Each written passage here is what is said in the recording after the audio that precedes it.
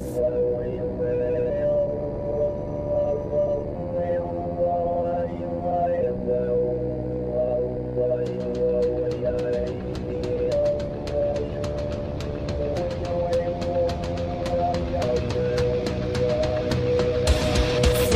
Politic Podcast, the show for normal Americans. From this undisclosed bunker, here's your host, Tony Reed.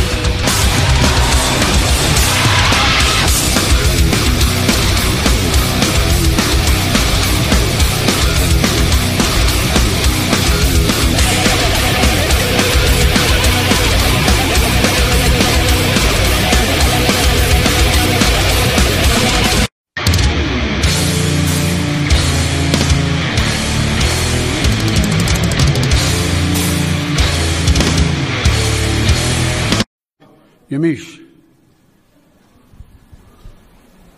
Thanks so much, Mr. President. You've said over and over again that immigrants shouldn't come to this country right now. This isn't the time to come. That message is not being received.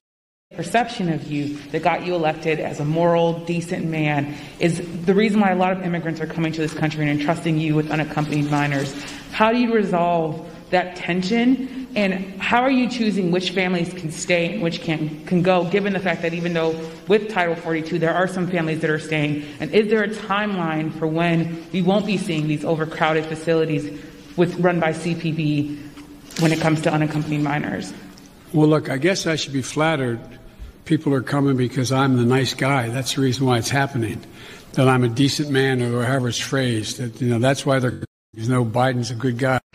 Chris Wallace, give us your top-line thoughts. I will highlight some of the foreign policy that he did hit in this speech on staying in Afghanistan. We will leave. The question is when.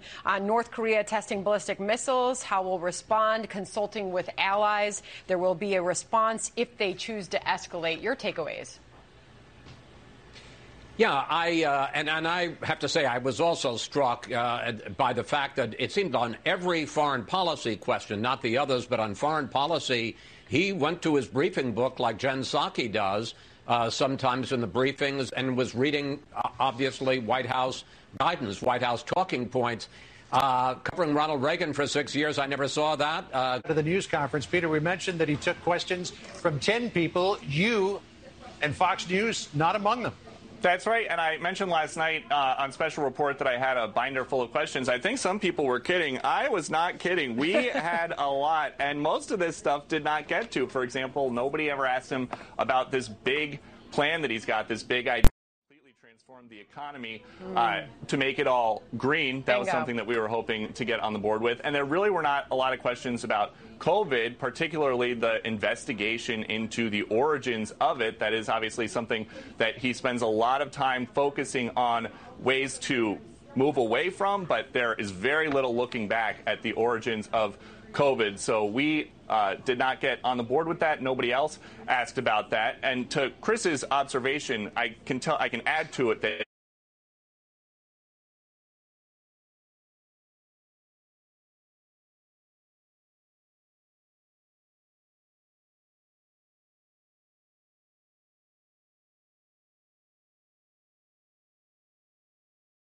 look at this stuff. Isn't it neat? Competent leaders getting us back on our feet. The American Rescue Plan. It has almost everything. A year into this mess, recovery unfolds. Hey, and welcome back. It's the 28th of March, year of our Lord, 2021. I got my uber racist white supremacist shirts back on because it's warmed up enough. In the basement, we can do it. After a night of serious thunderstorms from yesterday's show, we're back in the saddle. And today we will cover the press conference, or what you want to call it, filibuster, statehood, S1, the shootings. But we got some stuff up front, I think, kind of dovetail nicely with yesterday's show. You know, we have a lot of different thoughts in our country of who's the victim. Let me widen this out across my face. I'll move this over here. Yeah, we're going to make this big. This is a new YouGov poll. And I want you to look at what is really becoming the most discriminated group in America.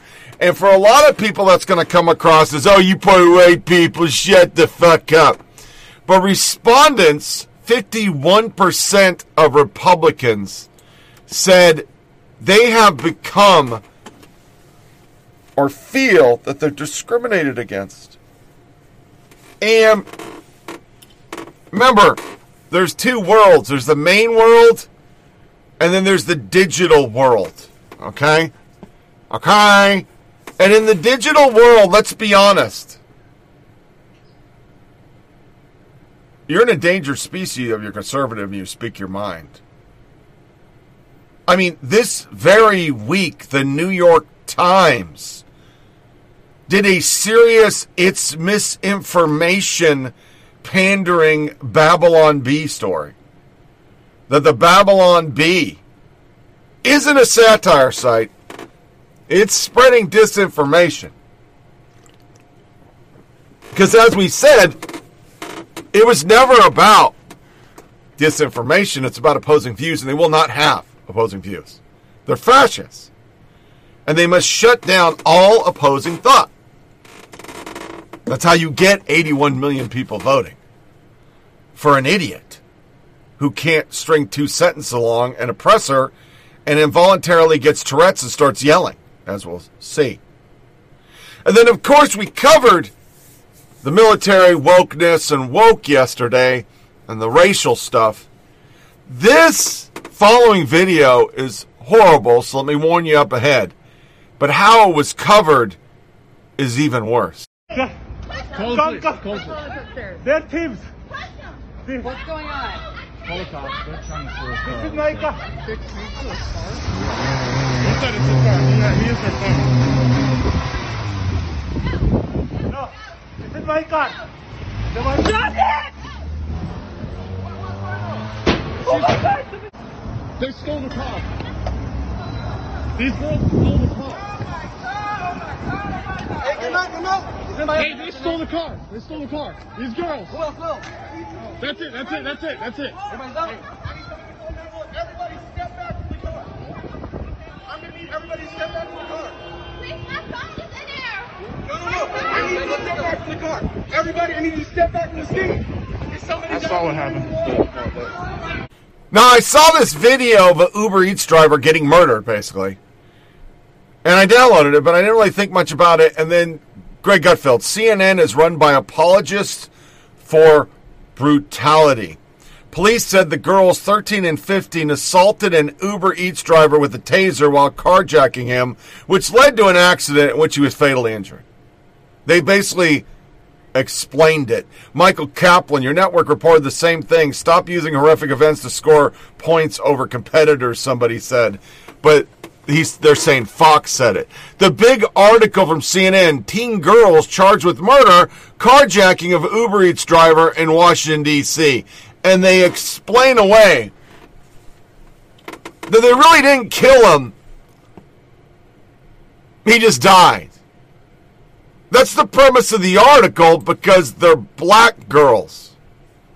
Black. And that's more important. Teen girl worries about her phone, which is still in the car after the Uber Eats driver she carjacked and killed. The passive tone here is quite something, CNN. Acts like it went. He was carjacked, some stuff happened in between, he was injured and died. In reality, he was carjacked and then the perpetrators proceeded to murder him. You mean brutally murdered? Missed the part that's the accident. Imagine thinking this headline is in it. 2 girls murder a man after carjacking him. Fixed it. Why not simply say the driver was carjacked, held on to his car, and was murdered? The violent carjacking did not lead to an accident. They abducted him and banged him into a light pole. Remove the word accident from the CNN report. The girls 13 and 15 assaulted Mohammed Anwar. See, he's not the right race. If it was black on black, we wouldn't even have covered it, but he's Middle Eastern, so go fuck him. He doesn't matter. With a taser while carjacking him, which led to an accident in which he was fatally injured. The girls were charged with felony murder and armed carjacking. The younger girl is from southeast section of D.C., the oldest from the Fort Washington, Maryland part. Anwar came from Pakistan in 2014. His family said on a GoFundMe page. They murdered an Uber Eats, Ian Michael Chan. That's why I got it the first time. Jerry Dunleaving. Appalling footage of the carjacking near a national park in Washington, D.C. on Tuesday that resulted in the death of Pakistani immigrant Uber Eats driver Muhammad Anwar. The teenage girls who police say used a taser to steal the car faced murder charges. She was worried about her phone while a man she killed is laying on the ground. I like the part at the end where one of them is complaining about how her phone is still in the car of the man she and her pal just murdered.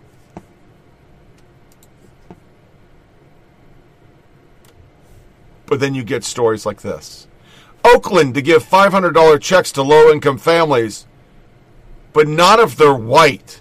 A program that gives $500 monthly checks to low-income families of color in Oakland has been criticized for explicitly excluding the 10,000 white residents living in poverty in the city. The lottery system funded by private philanthropists will see no strings attached checks go to households with an annual income of less than $59,000 and they have at least one child. The other half of the $500 checks will go to those earning under $30,000. Schaff denied the press the reason for limiting eligibility to black, indigenous, and other people, BIPOC, was that white households in Oakland make on average about 3 times as much as black households. Same people who spend all their time saying that white people gobble up all the welfare funds. Same people. But we're becoming a society where that's okay. It's okay to purposely discriminate on skin color, as long as that skin color is white. You know. Then we have this I found from Amanda. Let me pull it up. This is from an actual article, medical article. I'm going to leave it over my face. Offering preferential care based on race or ethnicity may elicit legal challenges from our system of colorblind law. But given the ample current evidence that our health, judicial, and other systems already unfairly preference people who are white, we believe, following the ethical framework of Zach and others, that our approach is corrective and therefore mandated. We encourage other institutions to proceed confidently on behalf of equity and racial justice while backing provided by recent White House executive orders, which will give us cover so we don't get sued for breaking laws and shit. But, fuck laws. The author of this is from the Boston Review, an anti-racist agenda for medicine. This is stuff that he spoke on, just matter-of-factly. Racism and capitalism. Is COVID-19 the tool we can use to be racist? Well, yes. Well, yes, you can. Responses were like this, and I captured them. Now is the time for race-explicit action. Race explicit. I mean, this shit just writes itself. You're fucking racist. You are the racist. And you get away with your racism because white people, fuck them. Then other things, because I wanted to tie into last night. Wisconsin Assembly authorizes investigation of the 2020 presidential election. Biden won the state by 0.63, and they want an investigation. DHS is having conversations about putting suspected domestic terrorists and white supremacists on no-fly list. They don't have a list. They're just going to do random people based on their ideology. Amid setbacks, prosecutors abandoned some claims in the U.S. Capitol riot case, like they were armed. They beat officers. They were MAGA. It's everything we said it was. There were MAGA people there. But it had nothing to do with the speech. It had nothing to do with Donald Trump. And it had to do with evil people doing evil shit. And why not? It can stick to Trump. Parler says it referred violent content, specific threats against the Capitol to the FBI before the riots. But yeah, we need to take them offline because they're not good people. And I want you to look at this piece of fucking shit. This is our media in a fucking nutshell. Now, if you research your memory banks, this is the psychiatrist who spent all their time on TV saying that Trump had a mental illness, violating all psychiatric codes. You can't diagnose somebody unless you're next to them or you actually treat them. This is just but she was brought on. And she was brought on through the entire 2020 election campaign. CNN brought her back on over and over and over and over and over and over. She was fired last May. She was disciplined and fired by Yale and told to get fucked because she violated her oaths. And nobody put it out. They never said a word. They just kept bringing her out on CNN like she was a still accredited psychiatrist. It just totally validates what we say on the show, that nothing the mainstream media is talking about you should take as truth. It's all agenda. It's all framed. It's all bullshit. And that's a good way to start our press brief. Joe Lockhart, prior to the White House press corps needs to adjust to the new president. This is Joe Lockhart, CNN. The rules that evolved around Trump should not be applied to Biden. Some in the White House press corps have figured that out. Some have not. The press conference will be a national event on how the press treats the new president. Distrust of the media is very high in our country, and overly aggressive or obnoxious press corps may do more damage to journalism than the president.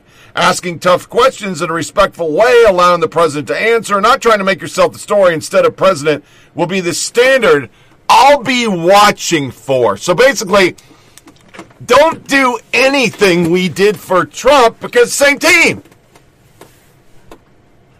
So that was put out prior, so all these journalists were scared. They don't want to get Twittered. COVID theater, you saw the pictures. They purposely made it look for optics. Photo appears to show President Biden cheat sheet for his first press conference. And we're going to put that up after we listen to some really sexy sound bites from our senile houseplant, as Ben Shapiro says. I say sock puppet president. Try to do a press conference.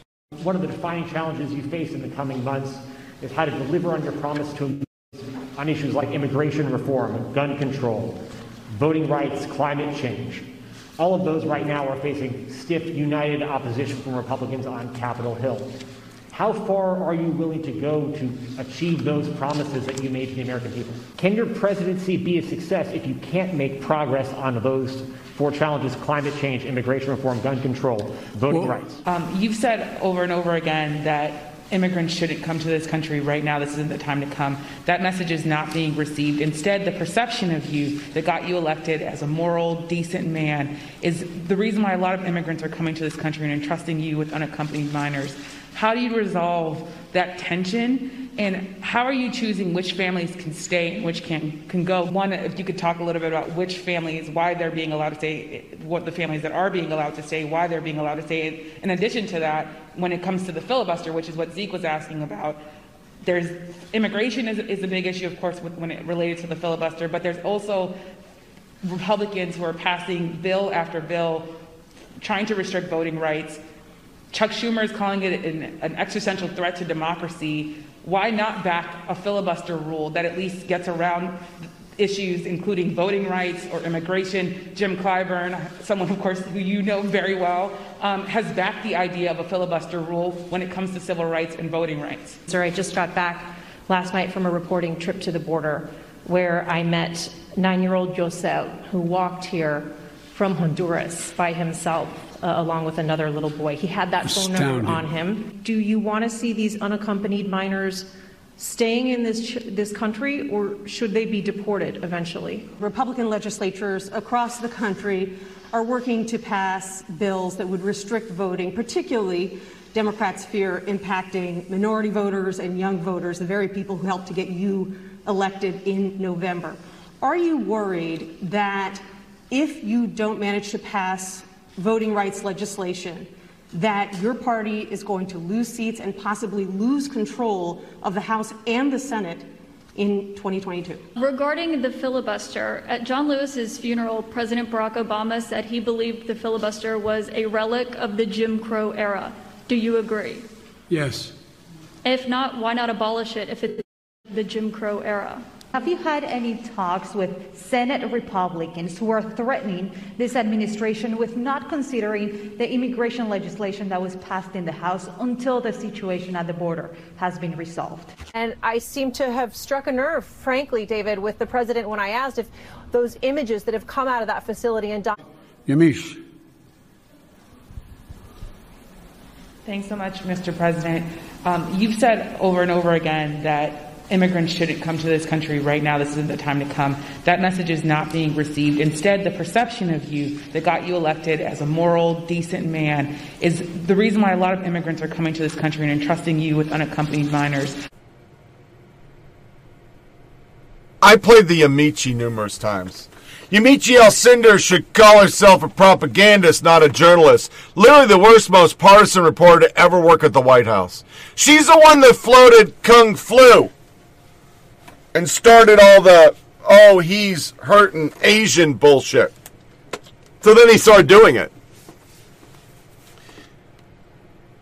The man had pictures to see who was going to call. These were all screen photos. If you don't think this was all preloaded, when Lockhart put out, make sure you're nice to Mr. fucking Senile, we don't want to make the home team look bad. You're smoking crack. Biden excels, displays mastery of the issues. Legacy media applauds the train wreck that was Biden's press conference. The Washington Post, Biden excels his first news conference. The media embarrasses themselves. The most impressive part in Biden's news conference, he had a plan, he's sticking to it. Time magazine, Joe Biden proved a press conference doesn't have to be a spectacle. Who made it a spectacle? Did Donald Trump make it a spectacle, or did you, Jim Acosta, make it a spectacle? When we had journalists reading off the fucking plaque that has nothing to do with the Constitution, by the way, at the base of the Statue of Liberty. Give me your gun. They made songs out of it. Knowing that Obama was the fucking deporter-in-chief. And he started kids in cages. Fox News coverage of Biden press conference was hilariously petty. Yeah, we're not going to make it about the guy who couldn't string two sentences again. The Nation, Biden meets and defeats the press. It could have been our jerk off of the week, but I'm just not going to do it because it was a given. And then you got Ron. Who am I turning this over? Thank you, Mr. President. I think it's time for our friends of the press to leave. Every event he does, he's not in charge. He's not the president. I mean, so many things in 120 years in the Senate, lying about everything. There was no fucking fact checks. There was no list. They didn't break away to go, he just lied. They didn't do any of that stuff. And then I played the Fox clapback because they didn't call any other than their friends. Keith Olbermann, Trump never answered a hostile question or sat for a hostile interview while in office. I know you're not smart enough to understand this. Please ask an adult, Gary Gilliland. Wow, he's not going to call him Peter Doocy at this point in his presidency. Trump had taken 1,000 hostile questions. What the fuck are you talking about, Moonbat? The entire press corps was hostile, including Fox.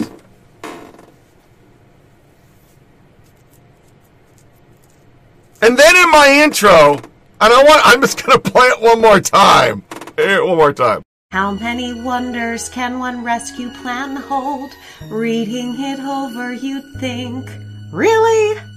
No Republicans voted for this thing. It's got direct relief to American families. It's got a path to reopen our schools. Cost of childcare? Tax credits, baby. It's like they care. It's a big deal. But wait, there's more. Don't you want to be where the people are? Don't you want to go out dancing, having convos with those, what are they called again? Oh yeah, friends. Some folks thought we could reopen bars, but good strategy is required to reopen safely. And now by May 1st, we can all get the vaccine. Then we can talk, then we can hug our friends and our family and our loved ones. It's exciting to see a shift in ideology. A plan for our world. See, that's our problem. It's just not the left. It's our media is that way. Everything he does is beautiful. It's perfect. Because that's what the talking points say. It's not that it's real. It's not that he's true. It's not that he's in command or in charge of anything. It's just, we must say this because it works. That was from Red, Wine, and Blue. Since moving to the burbs, Ariel has again found her voice and her human legs and is using both to make sure you know the magical wonders of the American Rescue Plan. Did you know that in addition to $14 checks, this bill cuts child poverty in half? Ben McDonald, this is the worst thing I've ever seen. What is this? Pictures of dogs scowling. What is this crap? Why did you do this to me?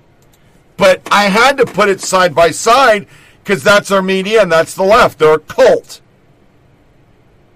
They're just a fucking cult. You can say there were Trump people that were in the Trump cult, but it isn't the entire media and every lefty who will band reason and go, that guy isn't senile. He's completely senile. He doesn't know what he's signing, what he's saying. He's got notes. We've never had a president, and I'll stop yelling, literally fucking do a press brief that he had to read cheat cards because he doesn't know the topics. Here's Shapiro and Tucker. Yesterday, Joe Biden finally held his long-awaited press conference. This is the longest that a president has waited to give an actual press conference in a century, and there's a reason. Because he is not with us. He is not.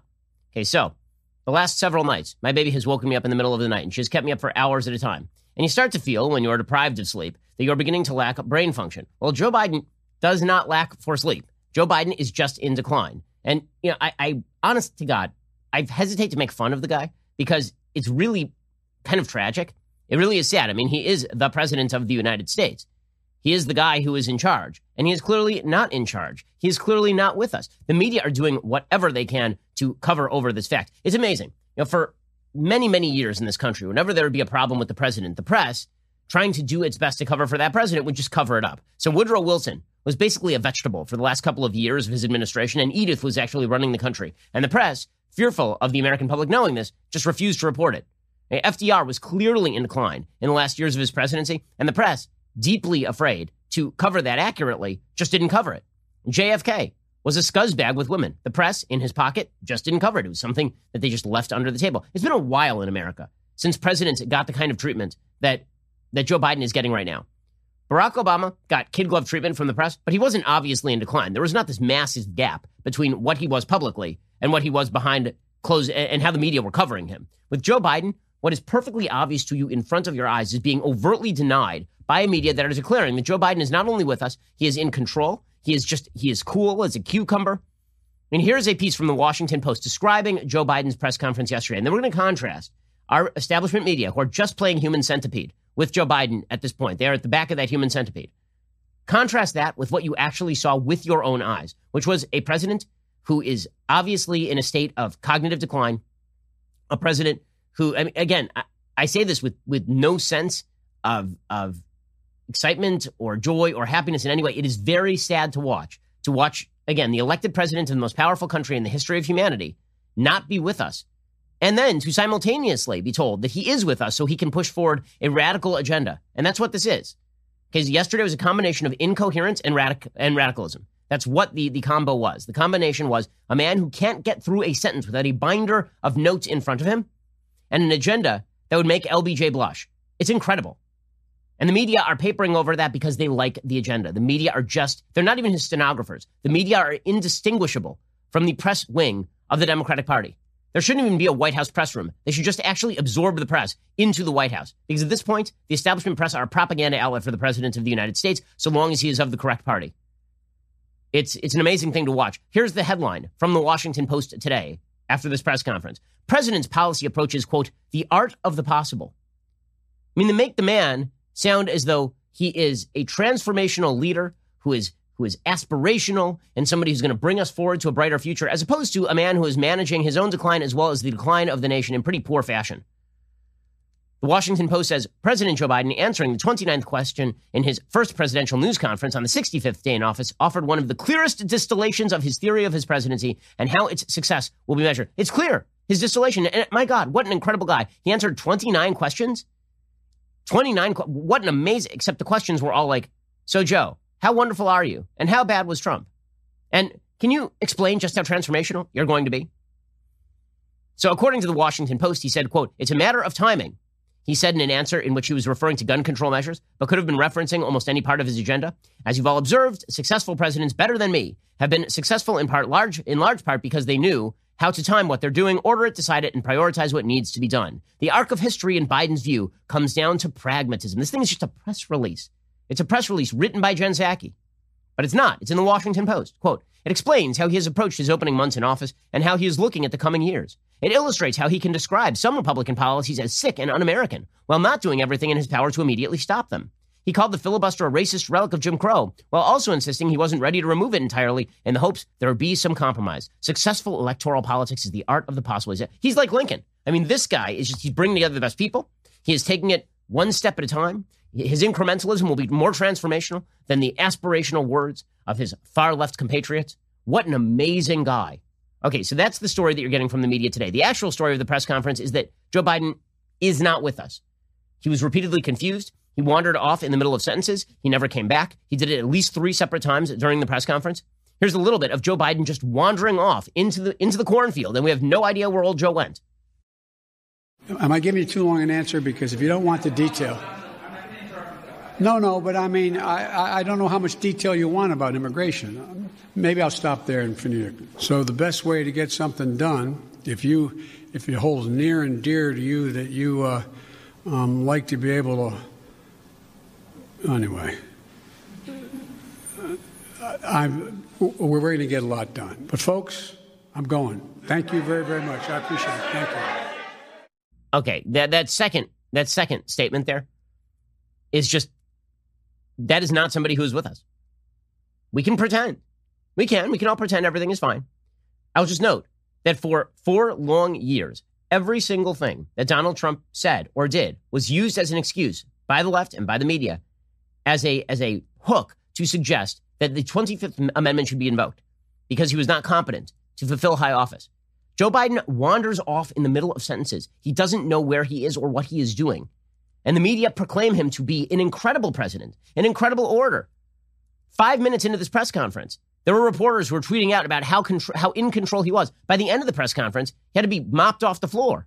And it wasn't as though he was asked tough questions, because he really was not. We'll get to more of this in just 1 second. Again, this gap is the real story. We know what Biden is. We know what Biden's going to do. It's the gap between reality and how the media are portraying reality to the millions of Americans who didn't watch the press conference. That is truly the tale of the tale worth telling here. We'll get to more of this in a second. First, here's the reality.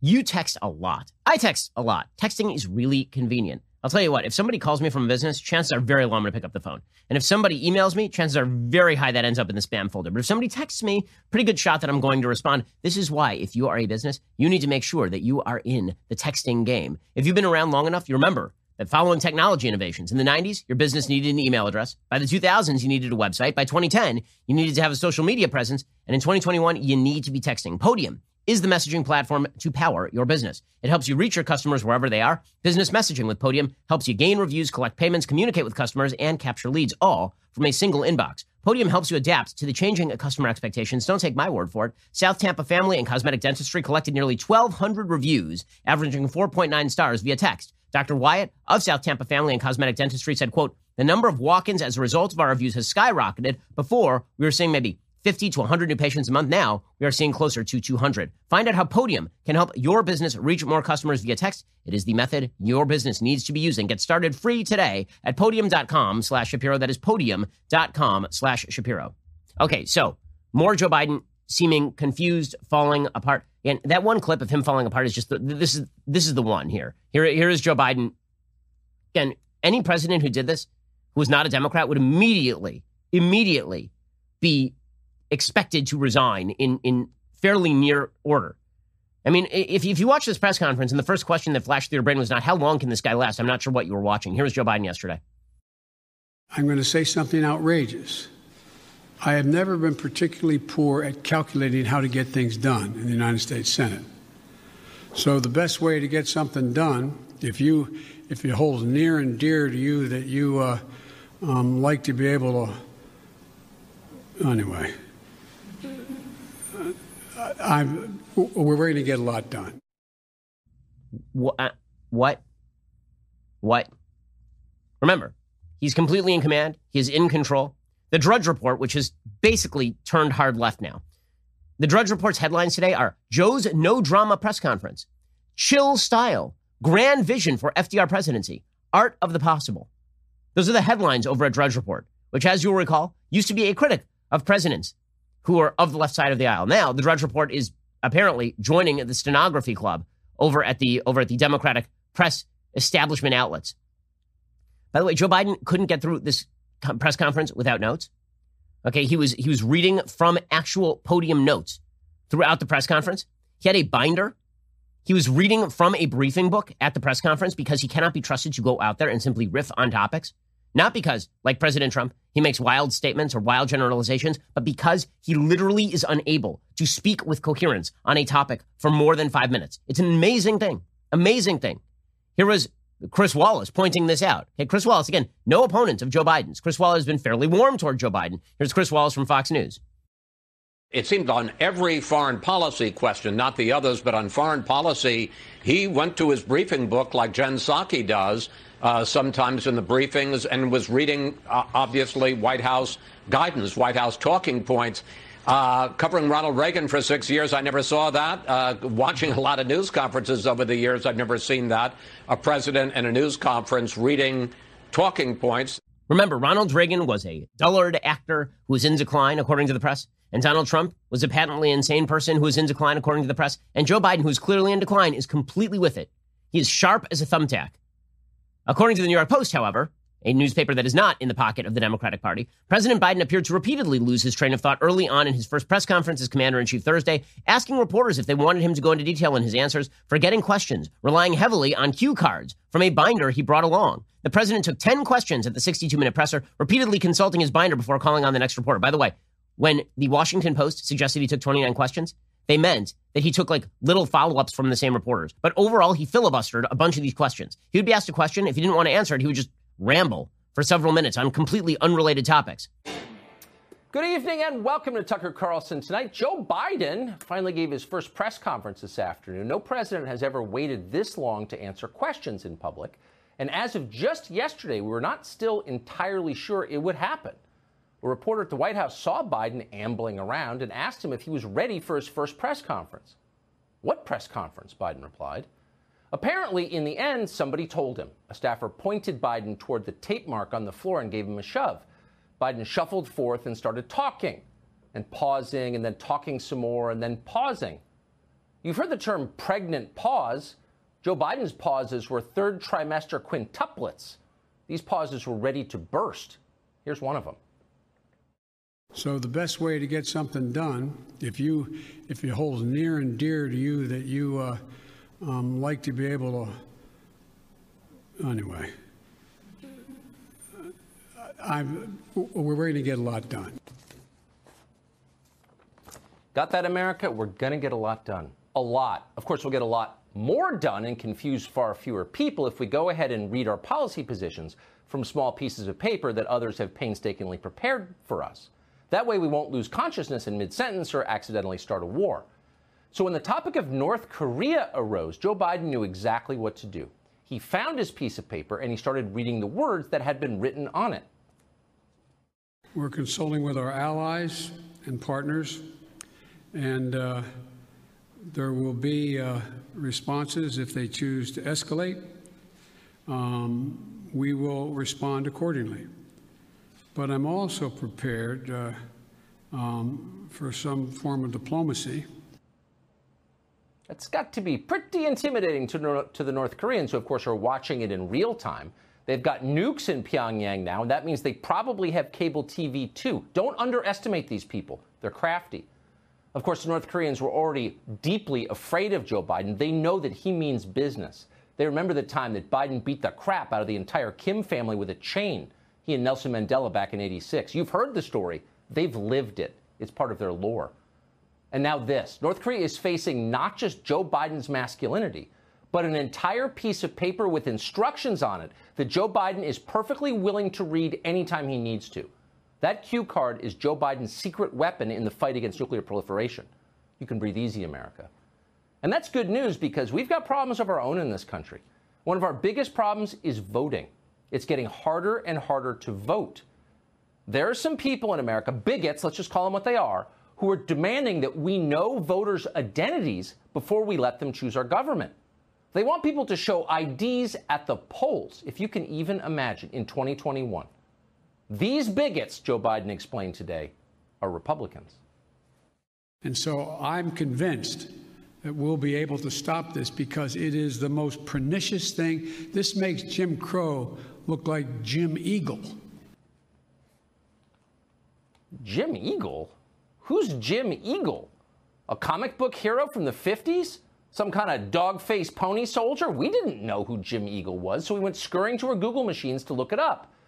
Then we realized, duh, we're being way too literal here. It's an analogy. Crow, eagle. They're both birds, but an eagle is much bigger than a crow. That means that asking people to show a driver's license when they vote is much more racist than segregation and lynchings. Segregation and lynchings were Jim Crow. Voter IDs are Jim Eagle. Way worse. And that makes sense when you think about it. Most black people don't have government-issued IDs, and that's why they can't drive cars, or fly in airplanes, or hold jobs, or stay in hotels, or go to the doctor, or cash checks, or sign rental agreements, or buy homes, or open bank accounts, or purchase Sudafed at CVS. Black people can't do any of those things because they don't have IDs. Millions and millions of them don't have IDs, and it's sad, as Joe Biden often points out. Now, you might think the solution to this tragedy would be make it easier for Americans to get IDs. Subsidize them if you have to. No, Joe Biden has a better idea. Just make sure that no one ever has to show an ID in order to vote. And that way, the millions and millions and millions of African Americans who somehow don't have IDs won't feel bad or left out. They still won't be able to drive cars or have jobs or bank accounts or live anywhere, but at least they can vote a lot, and the rest of us won't be racist. Problem solved. As Joe Biden just told us, he's going to get a lot done. And not just in the next 4 years, by the way, but in the 4 years after that. Joe Biden is running again. He told us that today, too. By the end of his second term, Joe Biden will be 86 years old. That's a full decade past the life expectancy of the average American man, which, for the record, Joe Biden has already exceeded. But there's nothing average about Joe Biden. Time improves him. Like certain varieties of artisanal cheese, Joe Biden is meant to be aged. He just gets sharper and more pungent. His next campaign will be even tastier. Watch. Have you decided whether you are going to run for re-election in 2024? You haven't set up a re-election campaign yet, as your predecessor had by this time. My predecessor needed to. My predecessor. Oh, God, I miss him. No, the answer is yes. My plan is to run for re-election. That's my expectation. My plan is to run for re-election.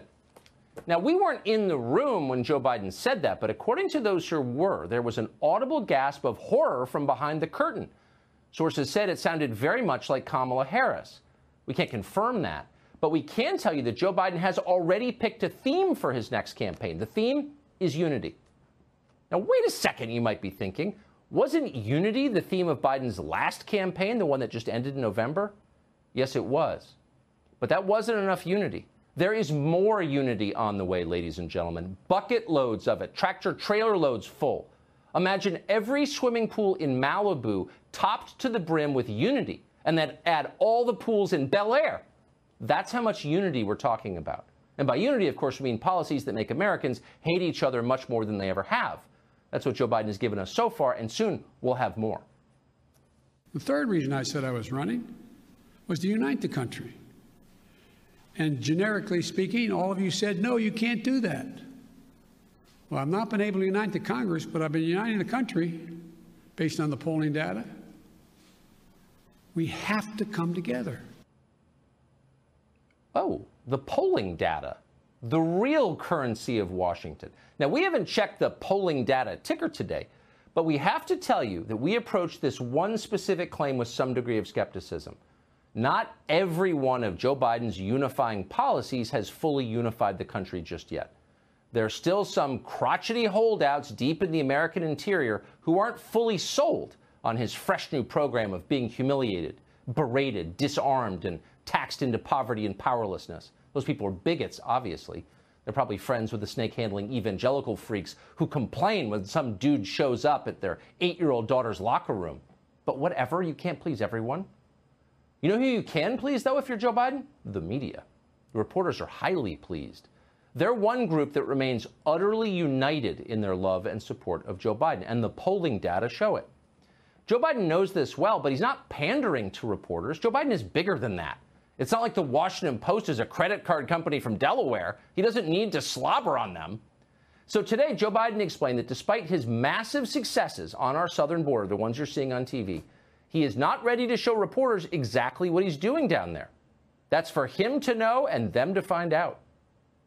We haven't seen the facilities in which children are packed together to really give the American people a chance to see that. Will you commit to transparency on this issue? I will commit to transparency. And as soon as I am in a position to be able to implement what we're doing right now. Well, that's kind of unusual. You don't often hear a politician admit that he's rejecting openness and embracing secrecy. They usually lie about that, but not Joe Biden. Biden tends to say the unspoken things out loud. We're as opaque as a shower curtain, he told the press corps today, and there's nothing you can do about it. It's pretty provocative. Of course it is, but provocative in a way that reporters enjoyed. They're naughty, those reporters. They like to be teased. Deny them what they ask for, and they want more. Here's a lady from state media, National Public Radio, flush with wonder as she describes the remarkable personal qualities of her boss, Joe Biden. You've said over and over again that immigrants shouldn't come to this country right now. This isn't the time to come. That message is not being received. Instead, the perception of you that got you elected as a moral, decent man is the reason why a lot of immigrants are coming to this country and entrusting you with unaccompanied minors. When you call a man moral and decent in your question to him, it kind of sets the frame, as they say. But the bottom line is a moral, decent man is running this country, ladies and gentlemen. That's the message of unity. And by the way, it's a required message. So repeat it to yourself 5 times and then repeat it to everyone you know. If you don't, you're racist. You just gotta laugh at this shit. You don't have a fucking choice. I mean, what are you gonna do? This guy is he's a bundle of fuck. He's a bundle of fuck. There's nothing you could possibly tell me to say that he is remotely there. Because he's not. He doesn't know what he's talking about. He doesn't know what he's talking about. He's a fucking soup bone. And that's our president. That's our fucking president. WAPO actually root against himself. Margaret Sullivan and Jennifer Rubin tell White House press corps not to ask Joe Biden's uncomfortable question. Margaret Sullivan, Biden's first news conference Thursday, is a big test for him, but it's a bigger test for the White House reporters. Mike Collum, same as Lockhart. Gray Conley, imagine the level of solicitude for Trump when he was president. This preemptive toadying by Sullivan View would shame North Korea. Verold Metchis, this is a person who wrote 4 years ago that Trump's election meant it was time for journalists to get back on their jobs. Jennifer pro-voting Rubin. The notion that Biden triggered an onslaught of juveniles from desperate situations by saying, "Do not come now," is flat wrong. If media figures had taken a moment to catch their breath, they might have examined how implausible it is that a president's phrasing of words would drive parents to send their children thousands of miles under life-threatening condition. They seem determined to create the same level of emotion and conflict, an administration that is emotionally contained, and de-escalate conflict. The administration is worried. No, it's struggling. No, make that besiege. Simply repeating the hyperventilation of Republicans desperate to change the subject from the American Rescue Plan is not journalism. Don't hurt Biden. Don't hurt him. Don't ask him tough questions. Don't make us look bad. This is why it took all these days to get out there. They know he can't do it. He doesn't have a mastery of the information. I mean, you could say Trump was a douche nozzle. He was a fuck stick. You could say all the things you say about him. But he didn't have picture fucking graphics on who to call. Jennifer Rubin says President Biden was about a mile over the low bar set for Trump. Susan Glasser, both Trump and Putin have spent many months suggesting Biden cannot answer simple questions, saying the bar is so low for him he does not even need to jump over it. Jennifer Rubin, his answers are remarkably long, detailed, fact-filled. He's about a mile over the low bar. No, he was doing it so he wouldn't have to answer the fucking question. It's what Obama did, too. They just filibuster. Washington Post, Biden excels at his first news conference. The media embarrasses themselves. Stacy, to think Jen Rubin wrote this and is not embarrassed. Amazing how you can tell it's a Rubin piece without even clicking. Biden excels. The media reporters have shown why these events are an utter waste of the president's time. Same person who literally said they need more access to Trump. Why aren't we doing press briefs? Phil, Yamichi and Jennifer Rubin are currently fighting in Rubin's mentions. Yamichi makes a statement on proving that his words set off the surge. This is factually wrong. Perhaps you haven't interviewed migrants and asked them the question, but reporting bears out what I said, which is that some migrants are coming because of perception that President Biden is more humane and allowed to unaccompanied minors. I'm not going to go into the whole tweet thread. I just want you to know that's how sycophantic the conservative reporter for the Washington Post is about Biden. How dare you even ask him a question? This is the woman who got up and said, "You're so decent and moral." She's a fuck up. That's how bad our press is. She's a fuck up. NBC Journo, Jonathan Allen. Biden is knocking this out of the park so far. One person's Parship J. Shakar. You can't be this stupid, can you? This is a disaster. The White House called a lid.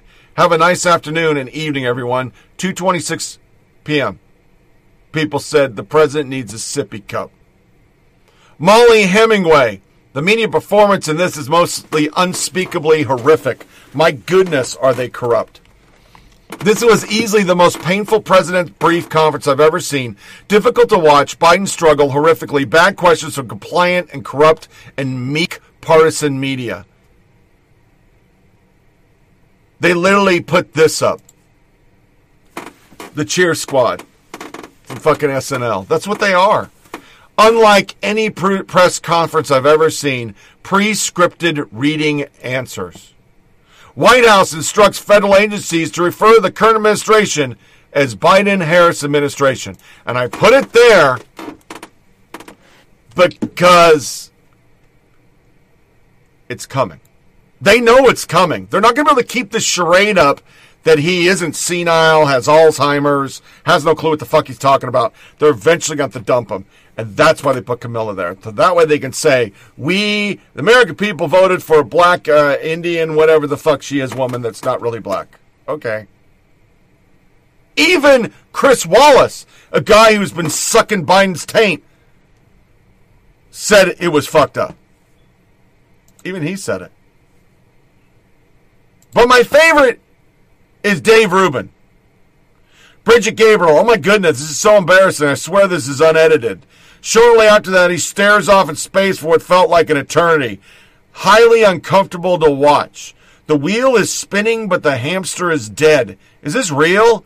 Is this real? Dave Rubin, can we call this the biggest political scandal in decades yet? Or nah? And here's his compilation.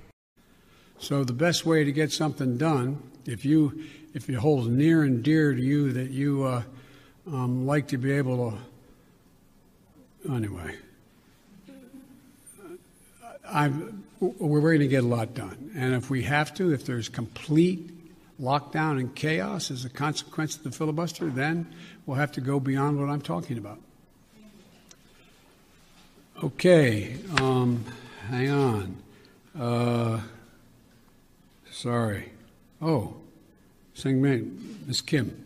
So the best way to get something done, if it holds near and dear to you that you like to be able to, anyway, we're going to get a lot done. So thank you, Mr. President, for your confidence. Well, thank you. Thank you for willing to do it. Now we're going to get down to business here, and Ron, who am I turning this over to? Thank you very much, Mr. President.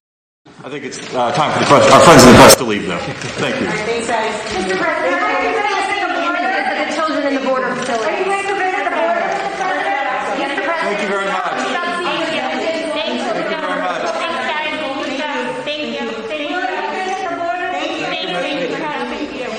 Thanks, guys. I don't care how much you hated Trump. That's not normal. This is the biggest scandal ever. He was not able to do the job. Everybody knew it. The media covered it up. He hid in his basement. Then they changed 80 voting laws, didn't talk about policies. The rest is history.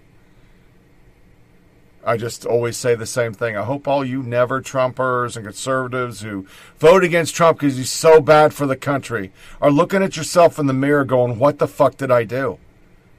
Because he's not in charge of the country. The far left is.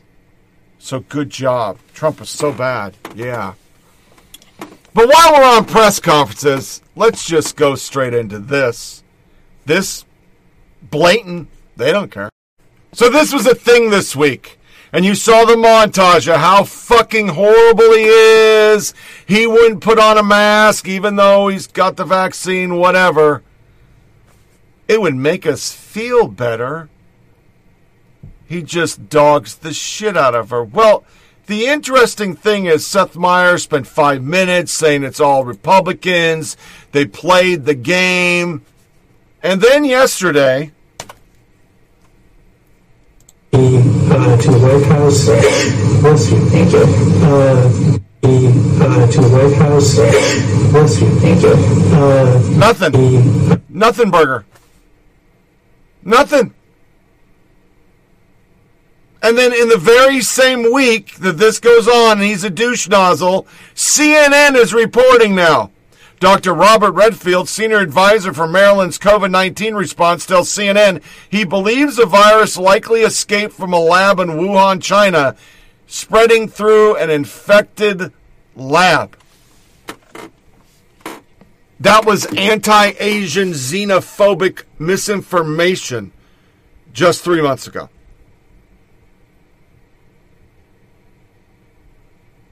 Female military member dies after COVID-19 vaccine, showed no side effects. No coverage. And then the big one. And I could play the sound bites from back in the day. But during this week, it shows that Cuomo let his brother and important people get testing when people couldn't get testing. Amy Batain. They were known as specialists or VIPs last year. Governor Cuomo arranged for his family, including CNN host and brother Cuomo, Chris Cuomo, to get home visits from New York health staffers who administered scarce COVID-19 tests and rushed them to lab via state troopers. Separately, nurses working from the state were dispatched in two-person swabbing teams to test dozens of VIPs, some living in penthouses in Manhattan. According to one person with direct knowledge, those tests were then driven to the Wadsworth lab for expedited processing. Name of the VIPs and specials were closely held by an assistant working for State Health Commission, Howard Zucker, and observed through the expedited testing process, often though, the use of numbers or letters, initials, or even aliases in some cases were used.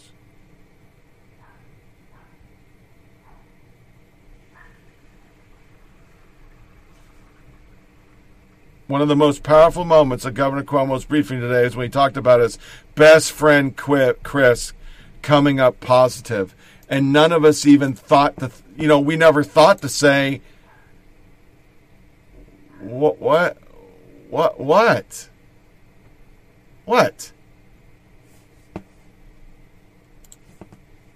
There's two worlds now. You're woke. Do what you want. Laws don't apply to you. Bail doesn't apply to you. And then yesterday we covered the Georgia law, now S1. And is the media on board with this?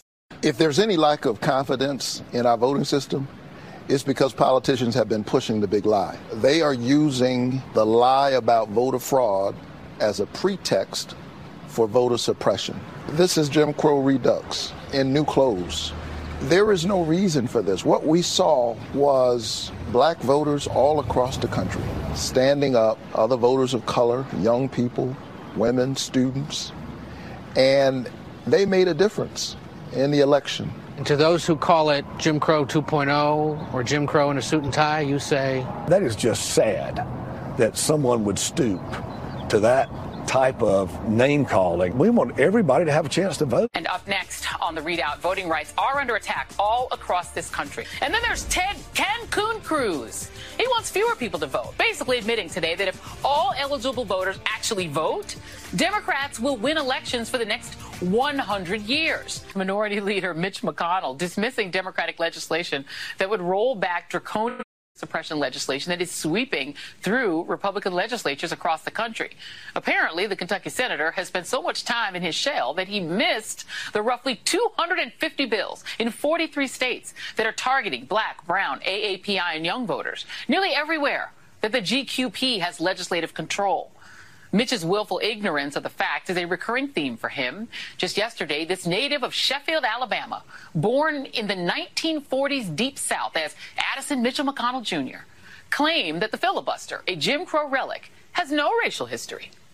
McConnell and his Republican cohorts are mounting a frankly hysteria-laced and basically fact-free campaign against a number of popular pieces of legislation, including the For the People Act, which would expand voting rights and roll back the repressive measures that Mitch's fellow Republicans are passing in the states. Republicans, who are better at cutting taxes for the rich than they are at passing meaningful legislation for the working class, have called this bill a power grab. They're getting backup from West Virginia Democrat Joe Manchin, who told reporters that he did not want to pass voting legislation solely along party lines. But we are at the point in the game when Joe Manchin is essentially saying he will not allow anything to pass unless Republicans are on the bill. When I say pressure will be brought to bear, I mean on Democrats, not on Republicans. They made the determination that they can't win elections. Call to action in the wake of that shooting and the tragedy in Georgia. President Biden urges Congress to tighten gun laws, but already facing pushback from top Republicans. In a sharply divided Washington, can anything get done? Facing the second mass shooting in just 6 days, President Biden is pushing Congress to tighten gun control laws. And he hinted if that does not happen, the president may take executive action. Pushing for what he calls common sense steps to save lives in the future. The types of stricter gun laws that polls show Americans widely support. But as Mr. Biden knows well, the proposals face a wall of opposition almost entirely among Republicans. And here we are now, mass shootings, Colorado, Atlanta, a week apart. And unfortunately, it's become routine for us. After mass shootings, we see a new call for gun control. President Biden calling for immediate action now. The reality here is Democrats just do not have enough votes to get this through Congress. The White House is going to face an uphill challenge. Bottom line, they just do not have the numbers. President Biden wants to ban assault weapons and high-capacity magazines, but he faces a steep uphill battle in the Senate. CBS News has learned the Biden administration is now exploring options to bypass Congress on gun reform if lawmakers do not act. President Biden is calling for a return to 90s-era gun restrictions. We can ban assault weapons and high-capacity magazines. One big change, Democrats now control the Senate. A rare sighting in the Senate today, both the majority leader and the minority leader appearing as special expert witnesses. It's all part of the debate over the Democratic plan that Republicans say will nationalize elections. Congressional correspondent Chad Pergram has the story. It's been 7 years since the Senate Majority Leader and Minority Leader both testified at the same hearing. It speaks volumes about why this voting measure consumes the two sides. We're going to hear that this bill, gasp, register Americans to vote, is a Democratic power grab. This is clearly an effort by one party to rewrite the rules of our political system. Voting rights are sacrosanct. They must be inviolable. It's an invitation to chaos. Democrats say that's exactly why this bill is necessary. Let me tell you what chaos is. Chaos is purging names of longtime voters from a voter list. Democrats fear Republican state legislatures curbing voting access. The shadow of Donald Trump falls dark and large over this caucus when they act like that. Republicans contend this bill enhances voter fraud. It requires states offer more than 2 weeks of early voting and permit online registration. But the bill's supporters say they don't have problems back home. We have same-day registration, no excuse absentee voting, no voter ID, and no fraud. Republicans note the Constitution says voting methods are left to the states. Why in the world would we give up state control of our elections to the federal government? The bill is S1, as in Bill 1. Republicans argue that says a lot about Democrats' priorities. It's keeping Democrats in power for 100 years. Everyone's watching West Virginia Democrat Joe Manchin. He says the bill has good things, but worries about stoking mistrust in the voting system. Even if Democrats stick together, they lack the votes to kill the filibuster. Democrats are now mulling nixing the filibuster on all bills, be it for guns or S1. Both big promises to liberals. He also called for the reform of the Senate filibuster, which has been used expertly by Mitch McConnell to kill Democratic legislation since the Obama-Biden years.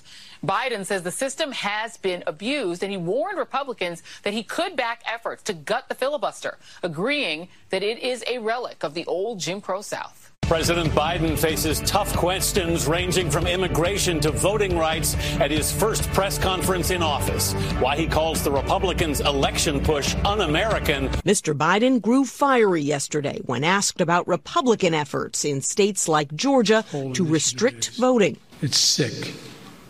It's sick. Are you worried that if you don't manage to pass voting rights legislation, that your party is going to lose seats and possibly lose control of the House and the Senate in 2022? What I'm worried about is how un-American this whole initiative is. Saving his harshest words for Republicans in state legislatures across the country for attempting to limit voting rights. What I'm worried about is how un-American this whole initiative is. It's sick. Republicans in some swing states are pushing to tighten voting laws after the 2020 election, which Democrats say will restrict voting rights, especially for communities of color. His harsh message to those seeking to change voting laws. What I'm worried about is how un-American this whole initiative is. It's sick.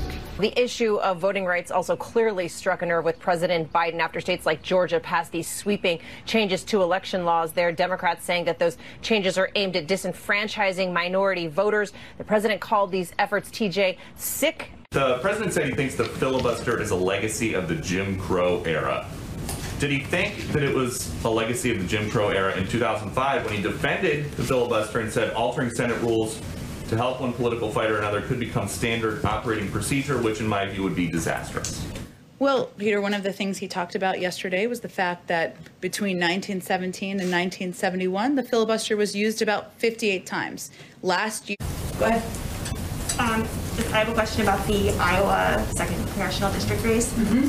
Four Republican senators in a letter to corporations are calling the battle for Democrats to take back the seat an unacceptable attempt to undermine a legitimate democratic process. Does the president agree with their assessment? I believe that the process that is outlined by the House of Representatives is what's being followed here to ensure every vote is counted. So, no, he wouldn't agree with that. Now, remember how they act about the Georgia law. Oh, they lost their fucking shit. Just lost it. In there, you'll see some pushback finally from GOP because they're fucking useless. Roy Blunt just nuked the Democrats by asking a Dem witness why Utah law removing dead voters based on Social Security numbers was voter suppression.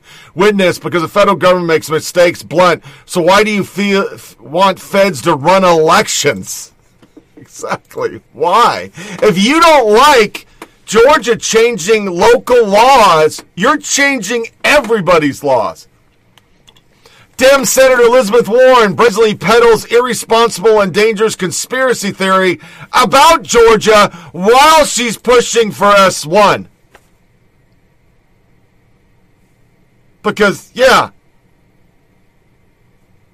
And then behind the deals, President Biden has nominated Gail Manchin, Senator Joe Manchin's wife, to be what is called a key member of his administration to bribe him for the filibuster because he's against it. Biden raked in more than $170 million in dark money in 2020 election, almost 7 times more than Trump. Now do the math on that. Really do the math. But they want to take care of money. It's out of control. It's out of control. And then there's this new soundbite. He's ratcheting it up. He wants to get rid of the filibuster. A guy who used it more than anybody else. The motherfucker was the filibuster. He used it over and over and over and over and over and over and over and over. That's what he did. New York Times joins Biden to cry GOP's un-American limits on voting. Prove who you are. That's un-American. Yet we have this. But the American people sent us here to be their voice. They understand that those voices can at times become loud and argumentative, but they also hope that we can disagree without being disagreeable. And at the end of the day... To repeat, the filibuster is a relic of Jim Crow. It's not in the Constitution. It was existed since 1806. It was last modified in the 70s. It takes 67 votes to change it pursuant to the rules. The left wants to jam through changes. 5150. Most media in the left supports. And everybody's saying, hey, I believe Obama word for word. CNN, at least 45 states have seen bills aimed at voter suppression. It's a lie. Cleaning up voter rolls and making somebody prove who they are is not voter suppression. Molly Hemingway or Dan Crenshaw, showing an ID is not voting restrictions. Just stop. Molly Hemingway and Democrat media defense, showing ID is absolutely a restriction on fraudulent voting. Maybe that's why they don't like it. And that's the only reason I can think about it. Senator Tim Scott, Ryan Struck. Senator Tim Scott, it was a frustrating, irritating moment where the Democrats used filibuster to block a police reform that would have positively impacted disproportionately African-American communities. They were for the filibuster before they were against the filibuster. That just happened a couple months ago. But yeah,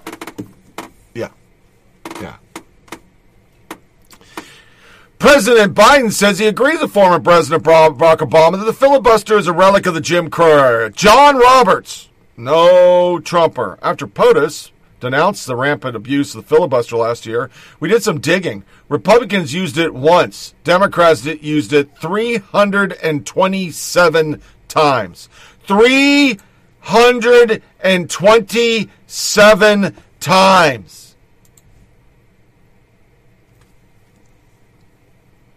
They always do this. They always do it. That's what they do. They use the filibuster when they're not in power to stop everything. But when Republicans want to do it, oh no, a fucking obstructionist. You fucking obstructionist motherfuckers. And at the back end of my soundbite was what they're doing simultaneously. Nancy Pelosi says if she wanted to be unfair, she wouldn't have seated Republican representatives, so you're welcome. Well, and we want to be fair. Now, if I wanted to be unfair, I wouldn't have seated the Republican from Iowa, because that was my right on the opening day. I would have just said, I'm queen. Go fuck yourself. But they're trying to take away in an election from a person that was recounted and still had 6 more votes. They're trying to unseat her. Nothing the media says is true. Nothing the left does isn't about power. It's all about power. They don't give a fuck about voter rights. They don't give 2 fucking shits about them. They care about owning elections forever. That's what they care about. So let's get on in. Well, I guess this is a little big. Let me shorten that bit. Let's start some border. Jacob, let's begin with you. What's the purpose of letting the media go to, quote, aspirational, close quote, facilities? These are not the facilities that are problematic. We can have fuzzy pictures of unaccompanied minors playing soccer and sitting in classrooms and stretching and smiling, but that's not the reality, the sort of reality that you've been covering for quite some time. Not exactly sure what the goal was yesterday. Nor I, Joe, honestly. I think that what the goal was to show the problem, show it clearly, and show it transparently, frankly. I'm glad that they let us into that facility yesterday. Gabe Gutierrez had some great reporting, and it was good to see the conditions there and hear the reports firsthand from him. But that's not Donna, Texas, where there's over 1,000% overcrowding in their processing center today. It's certainly not Yuma, Arizona, where I'm on my way to, the second most crowded sector along the border in those processing facilities. And really, it doesn't do much to explain to us what a fair, safe, and orderly immigration system looks like that the administration says rhetorically that they want to set up. And I think that there's a short-term conversation to have about that. And then the longer-term conversation, which is how do they depart from 30-plus years of deterrence and punishment that included Barack Obama's presidency, Trump, obviously, worse than ever before with family separations, and now Biden, who is still using some of the same types of facilities along the border to hold kids that of course, nobody was happy about during the previous administration, nor during the Obama administration. Hey, Jacob, no one knows the situation at the border better than you do. You spent so much time there in recent years. And you're right, nothing from yesterday is going to silence these questions about the conditions there. From your reporting, people that you've talked to, what sort of timetable do you think we're looking at here for there to be actual substantial change to what we're seeing, or should we say, hearing about what are in those facilities with the overcrowding and the children lined in? Is there any sort of plan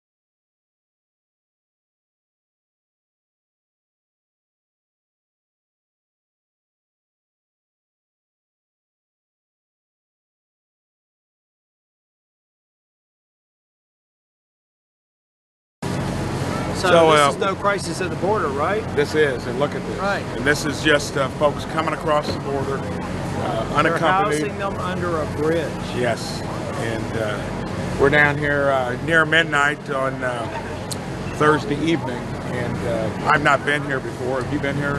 I was here 2 years ago, and it bears no resemblance. We were controlled. The Border Patrol is spending more time helping these families while criminals are bringing drugs and illicit materials into the United States. They don't have the resources to stop the illegal flow because the administration is allowing this flow that we see behind us. It's inhumane. When they had the stay in Mexico policy, it was This at didn't 45-year record lows where you did not have this. We've heard it from so many people, Border Patrol agents, say there's nothing like this in years.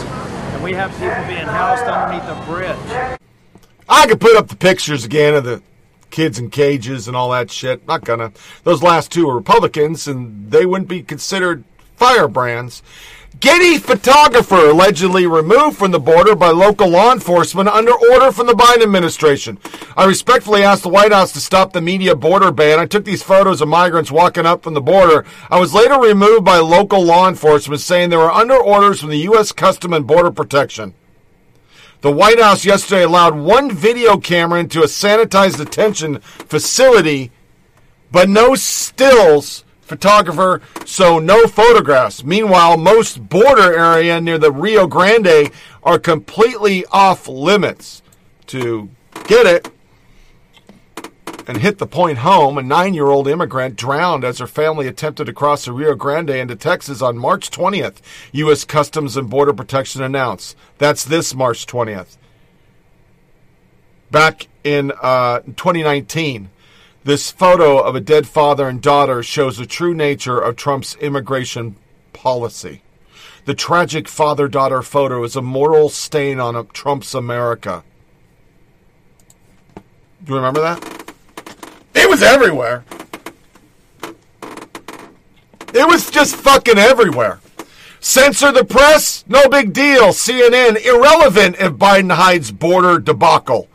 In that thing, not really in keeping with the transparency that it prompts terms of leveling with the American people, Jake Tapper said. Zeleny, well, Jake, I mean, the reality is whether they let the news media in so the public can see, we should always point out that what this is about. American people be able to see the government at work here. Whether he does that or not is largely irrelevant because members of Congress on both sides have made it clear that the images they have seen there are unacceptable. So we don't need to make a big deal out of this, and we don't need to ask questions. We don't need to lose our fucking minds. We just need to let it go. We just let it go. But once again, this was Trump.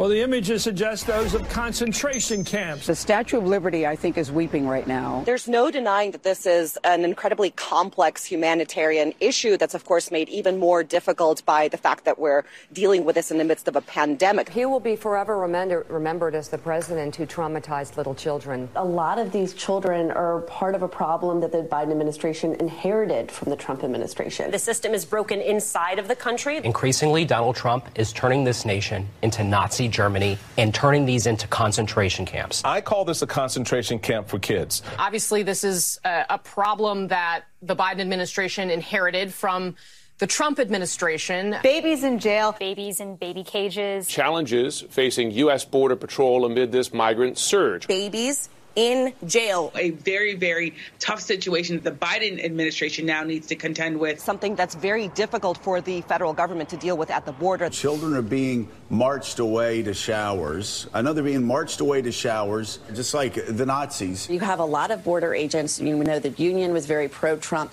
who are now starting to just leak out videos anonymously, which can be very dangerous, where we don't know where things are coming from. We begin this afternoon with the wails of children.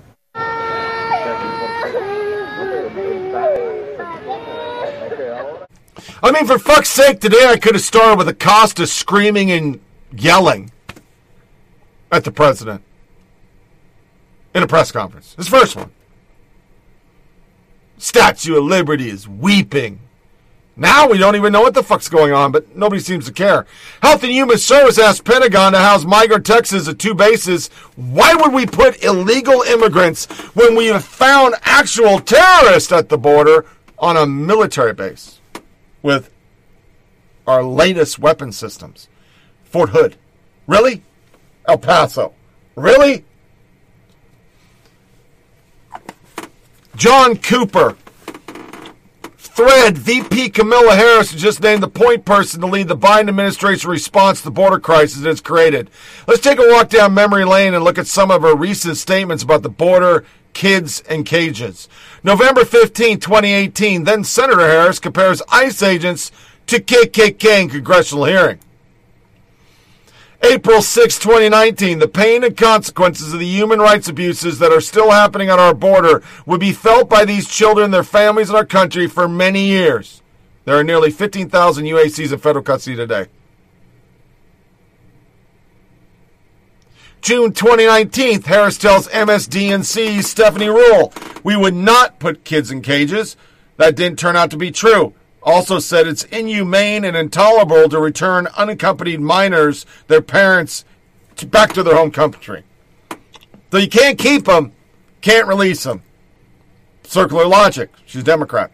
June 25th, 2019. What is happening at the border is a human rights abuse. It is immoral and wrong.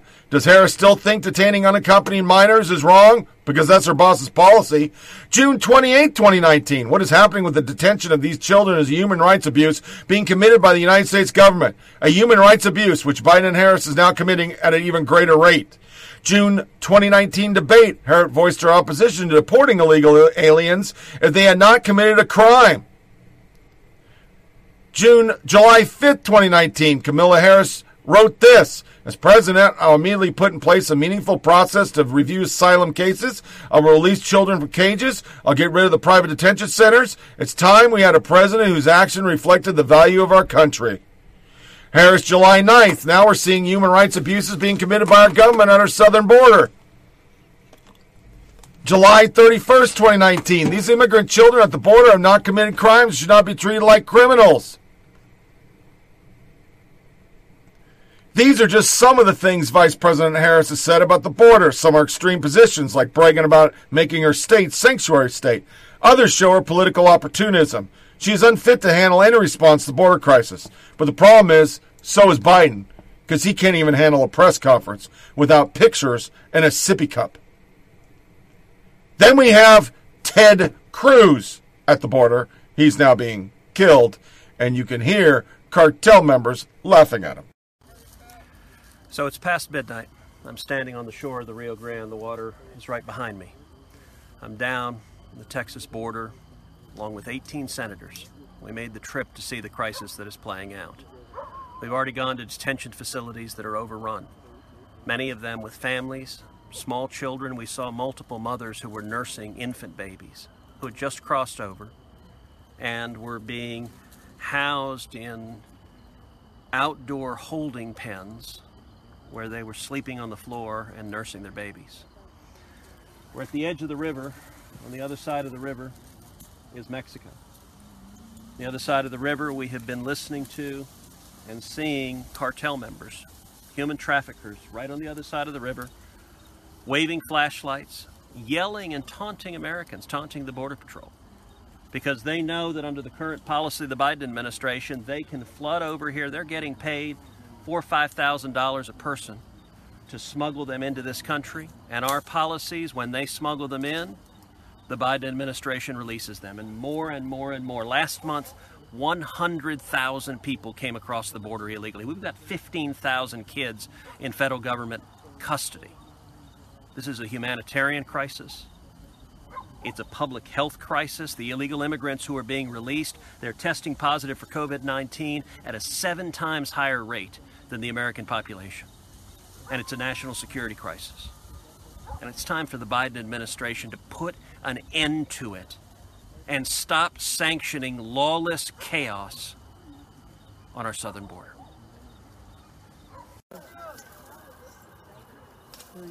See the shoreline right over there. Yeah, that's Mexico, and you can see there's 3 smugglers right there, standing on the Mexican side, looking at us.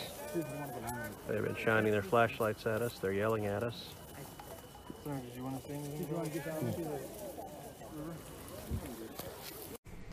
Remember, they move them like fucking the coyotes, and the cartel move them like inventory. They got bands. People who fucking paid, people who didn't pay.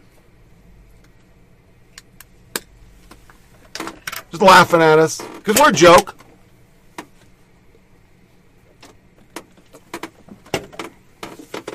We're a joke. We're just a huge fucking joke. Lindsey Graham. Last night, the U.S.-Mexico border, migrants are not trying to avoid detection. They're trying to get caught. There's a loophole in our law which incentivizes bringing 6-year-old children with you to the border. It's a humanitarian tragedy and literally insane policy.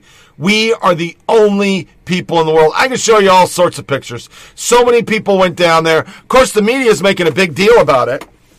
But at least they didn't go to empty fucking parking lots and take photos like AOC. You guys made that like, oh, that's awesome.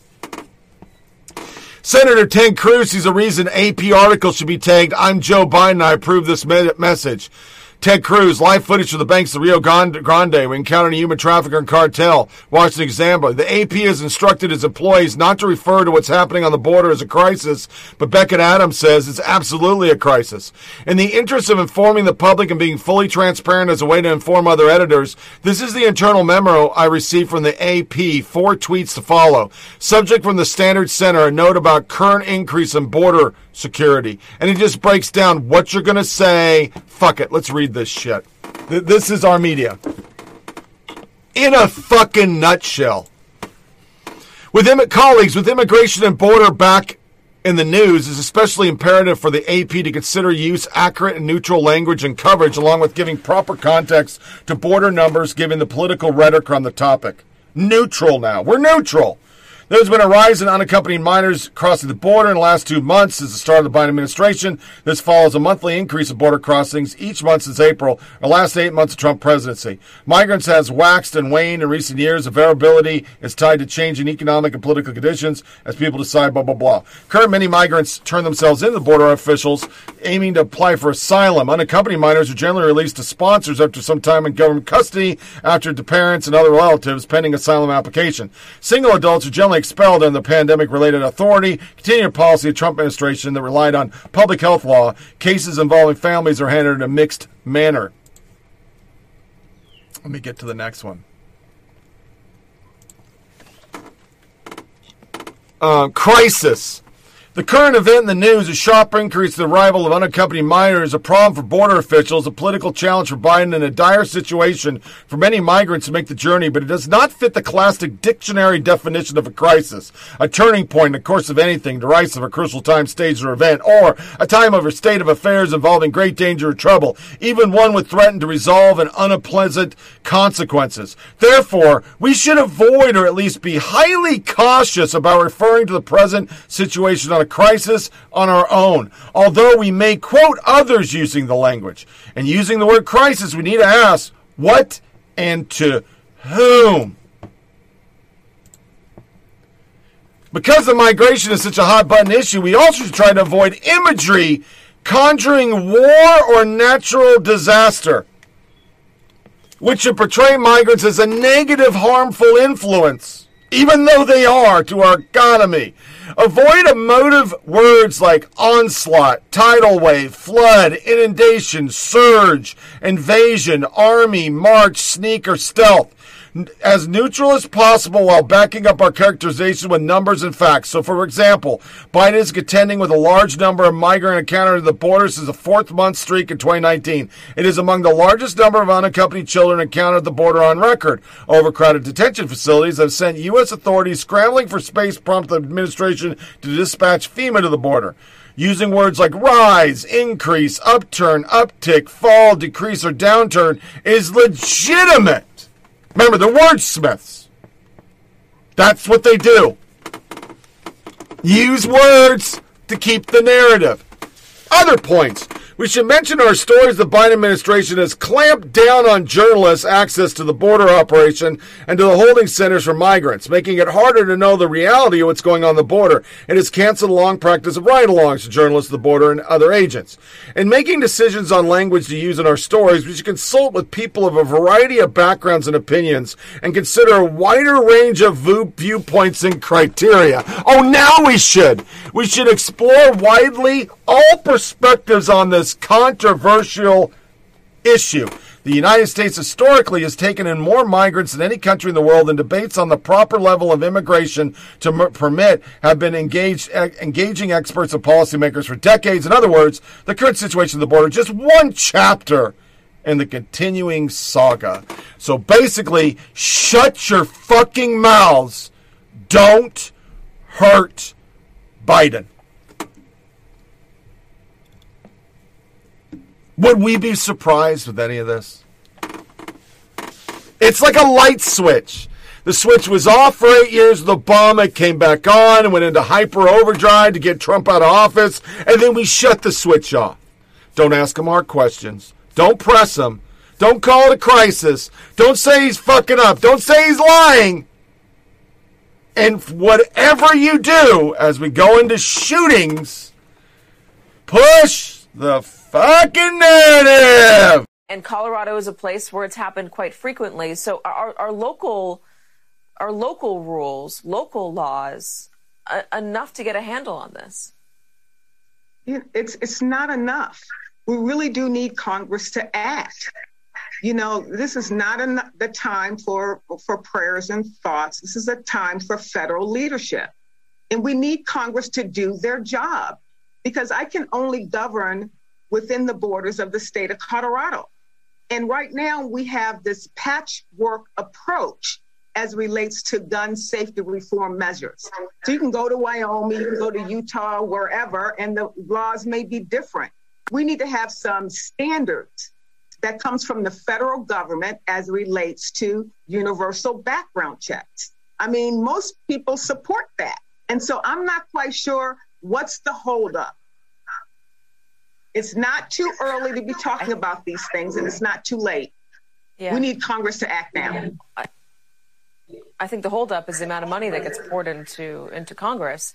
Chris, and I know I asked you this before, but let me rephrase it. Do you need more money? Second, the people who suddenly decry politics when a shooting happens are the same people who put guns in their political ads or proudly display guns in their backgrounds during political events, like they're zooming in from a remote hideout in the woods during a zombie apocalypse. I mean, look at that. That's insane. I don't care how you feel about guns. Casually showing off a bunch of killing machines like this is demented. If I accidentally found a room like this at a dinner party, I would make an excuse and leave. Did you find the bathroom okay? Yeah, I did. Also, honey, the babysitter called and the boys are not feeling well. And I believe that it is possible, it has to be possible, that people agree that these slaughters have to stop. And this is, again, you reject the false choice and stop pushing it for sure. Stop pushing the false choice that this means everybody's trying to come after your guns. That is not what we're talking about. Suspected someone was behind him. Someone was chasing him. We kept a close eye on him when he was in high school. He would say, someone is chasing me, someone is investigating me. And we're like, come on, man, there's nothing. He was just closing into himself. So if you hear that and you're investigating this, what do you think? What do you do? Boy, I have two views. The first is, be careful. Do we want people who are friends or family calling federal authorities or state authorities and saying my friend or family shouldn't have a weapon? How are you supposed to investigate this at the state and local or the federal level? That's, there's 330 million people. I think people who say that are saying things that are appropriate, but there's a simpler answer. Look, this will offend you. I'm an American. I'm a proud American, but we live in the United States of arrogance. If you look at educational standards in this country, they are mediocre because we cannot look to Asia and Europe and say somebody has a better way. If you look at access to health care in this country, we are mediocre because we cannot look to Asia and Europe and say other people have better access. We should learn. If you look at violent crime and suicide by weapon, and you look at Asia and Europe, we simply look at America and say we're exceptional. We cannot look at other countries and say we can learn.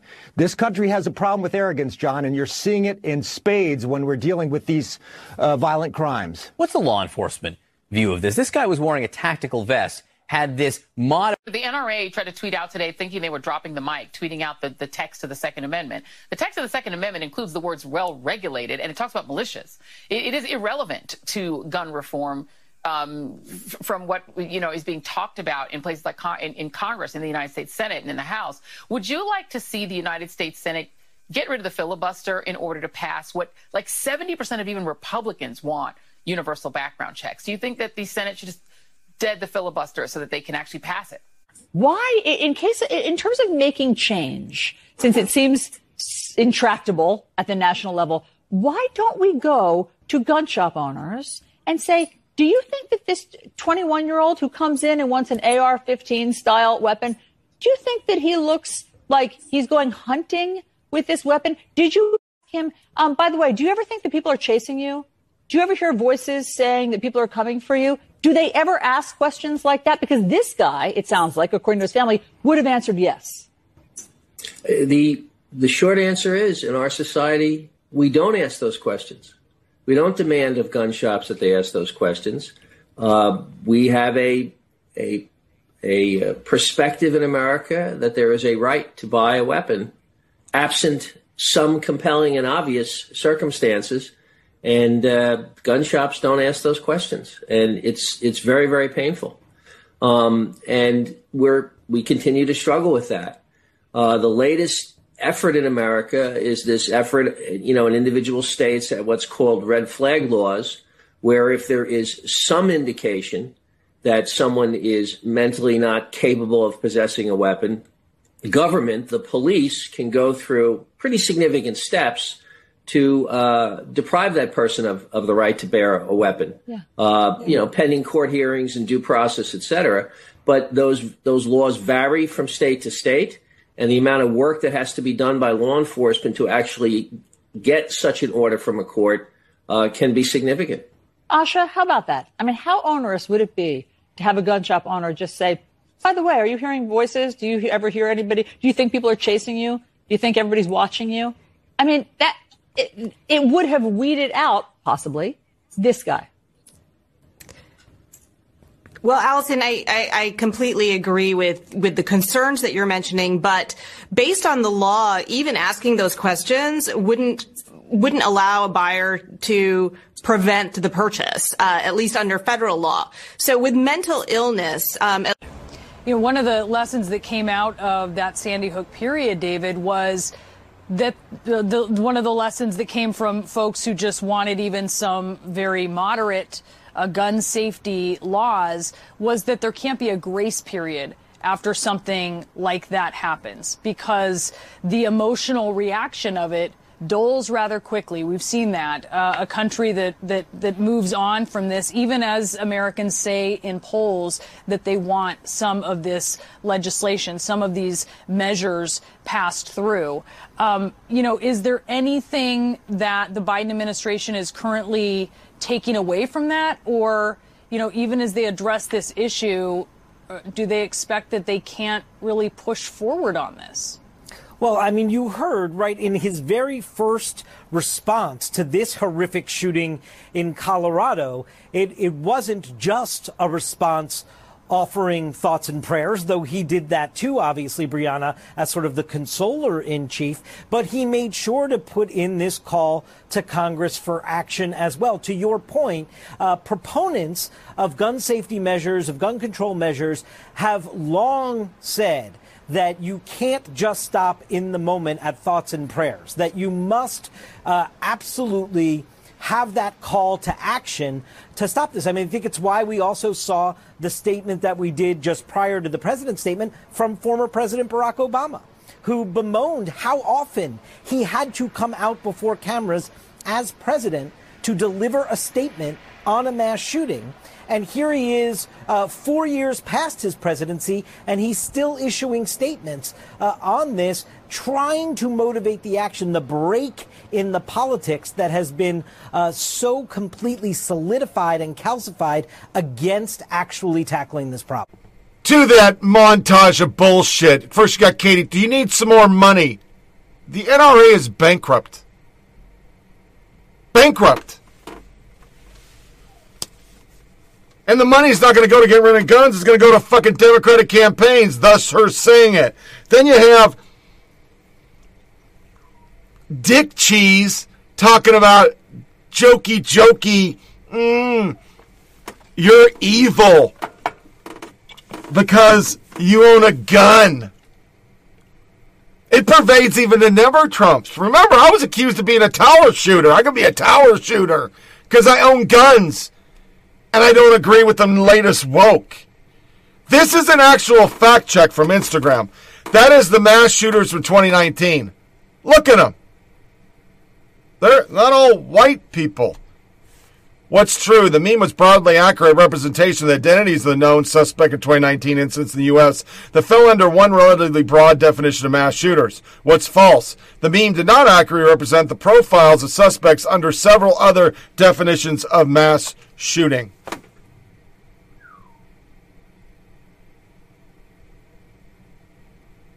Facts.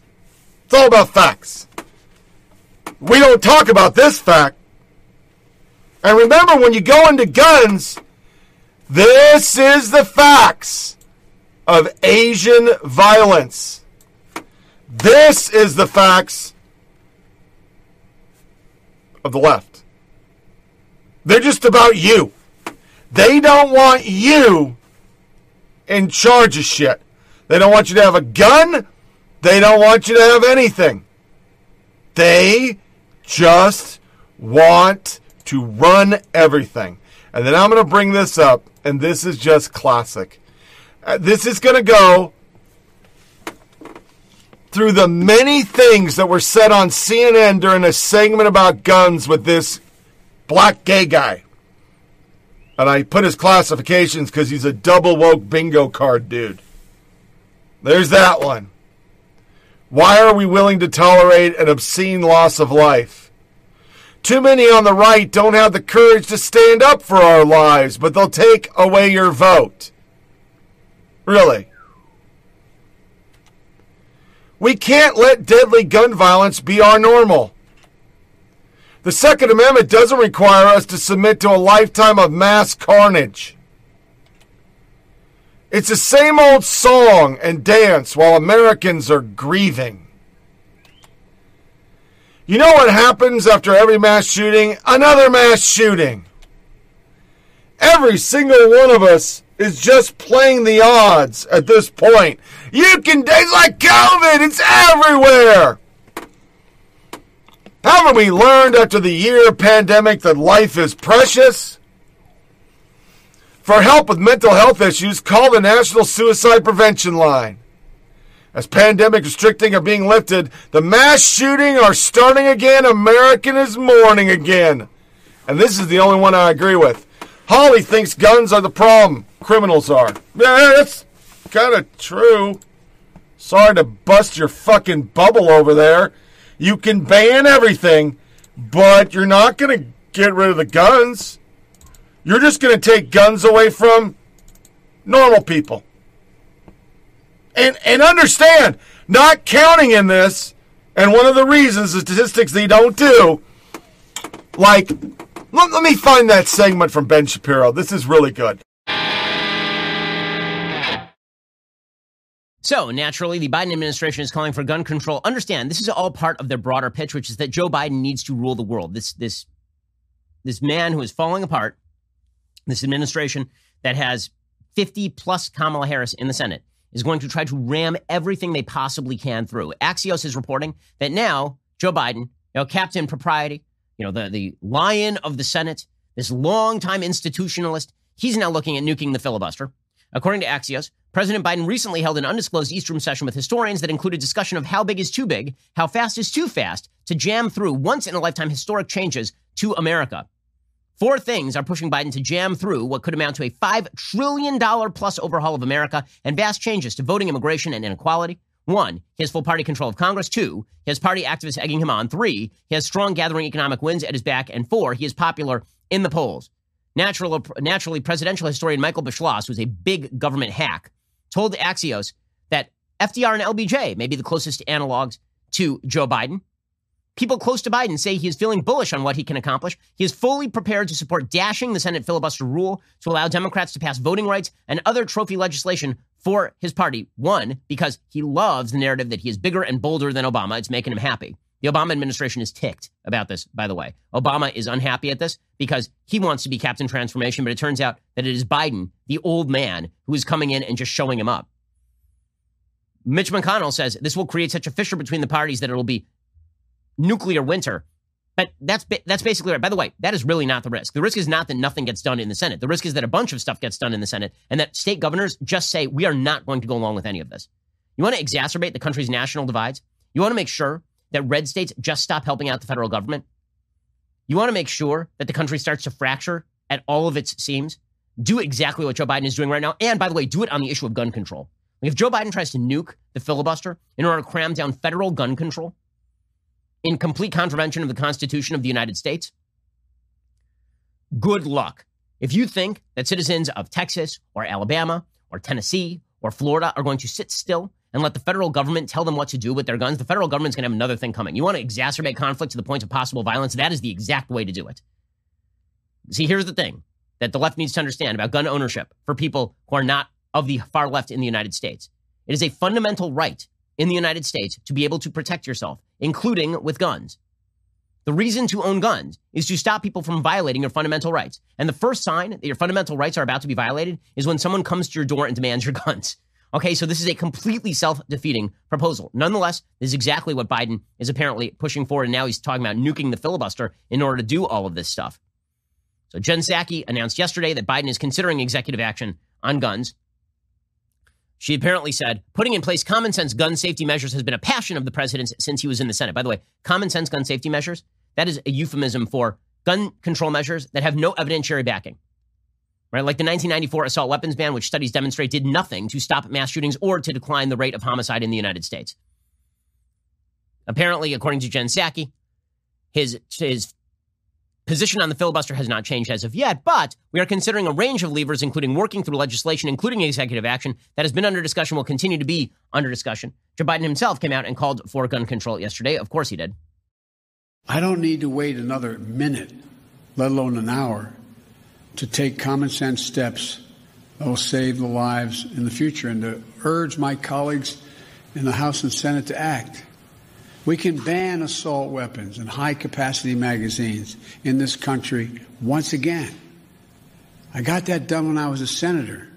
It passed. It was law for the longest time. And it brought down these mass killings. We should do it again. No, it did not bring down the mass killings. The evidence on that is scanty to nil. Okay, and again, watching this incoherent president try to push forward a massive gun grab is pretty impressive stuff. Now, by the way, the first notion that you should have that the government is about to invade your rights is when they tell you they're not about to invade your rights. When they assure you that they're not about to come for your wallet, they're coming for your wallet. And when they assure you that they are not coming for your gun, pretty good time to start buying rifles from Bravo Company Manufacturing before the government tries to make it illegal to do so. So when Vice President Kamala Harris says, don't worry, they keep saying we're coming for your guns. Yes, because you keep saying you're coming for our guns. That would be why. I remember when Hillary Clinton said this in 2016. In the 2016 campaign, she was like, they keep saying that I want to come for your guns. I don't want to come for your guns. I just want an Australian gun buyback program. Oh, you mean the mandatory gun buyback program in Australia where they came for the guns like that? Here's Kamala Harris saying, you don't need to feel threatened. All we're going to do is, massive gun legislation.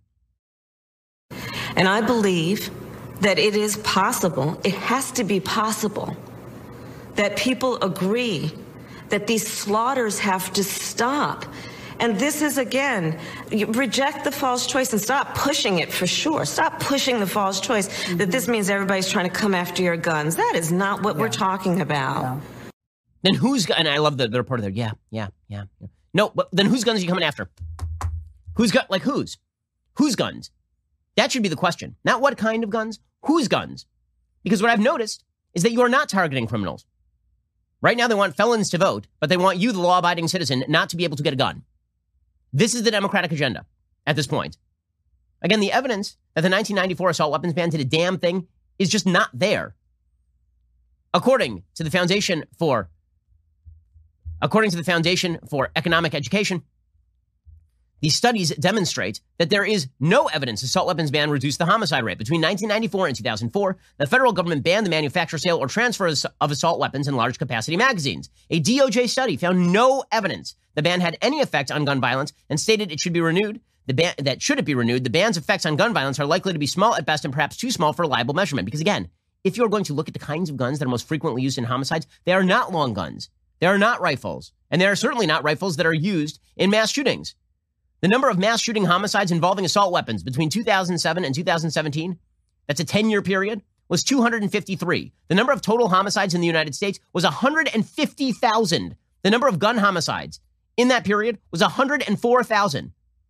253 mass shooting homicides involving assault weapons happened during that period. So your notion is that you're going to take the 100 million, right? There are 100 million long guns in circulation in the United States, and that's what you're going to target? It doesn't even make any sense. Again, the notion that assault weapons bans somehow generated an impact on the frequency of mass shootings, it's just not there. Prior to the ban, on average, 5 people were killed with assault weapons in the mass shootings per year. During the ban, the number went down to 4. Post-ban, it rose to 22. But mass shootings with assault weapons didn't rise until 2012. That was 8 years after the ban ended. In the 7 years after the ban, there was an average of 4 people killed in mass shootings with assault weapons every year. So maybe it turns out it's not the kind of weapon that is the problem. Maybe it turns out that it is a bunch of different factors that are the problem. Okay, but they have to lie. Okay, they have to lie about how easy it is to get a gun. They have to lie about the threat of mass shootings in American society generally. They have to lie about the efficacy of gun control generally. Because again, if you actually told the truth about the efficacy of gun control, you know where you might be looking. Chicago, Washington, D.C., New York City, L.A. And it turns out gun control there has not been wildly successful. The only thing that has tamped down homicide is heavy policing. It is precisely the opposite of the policy proposals the left likes. Okay, so instead, they just have to maximize the way that they talk about the problem. So you'll have Chuck Schumer talking about the epidemic of gun violence. First of all, gun violence is not an epidemic. We actually have been through an epidemic in the last year. An epidemic is defined by the contagiousness and transmissibility of something. Gun violence is not transmissible. It is not an epidemic. It is acts of individual evil. Those can be tamped down by adding more police force to places that are high crime. But what Democrats are basically trying to say is that the gun infects you. The gun does not infect you. It is a piece of machinery. It is a tool. But here's Chuck Schumer saying we're going to address the quote-unquote epidemic of gun violence. Republicans seem averse to even wanting to talk about the epidemic of gun violence. Like the start of the COVID epidemic, their strategy is to downplay and hope the problem goes away. This Democratic-led Senate will be different. The Senate is not going to hide.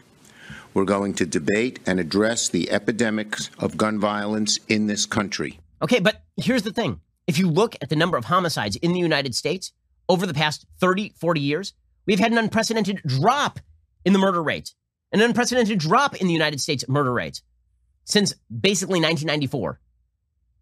And yet the idea is that we're now experiencing this mass epidemic of gun violence. The national murder rate in the United States, according to the Death Penalty Information Center, the national murder rate in the United States in 1992 was 9.3 per 100,000 population. Okay, it reached its highs in about that period.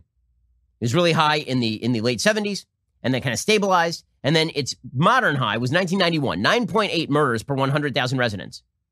Currently, in about 2016, 2017, the lowest it hit was about 2014. 4.5 murder. It went in half. In half. Okay, but the idea is that now it's an epidemic.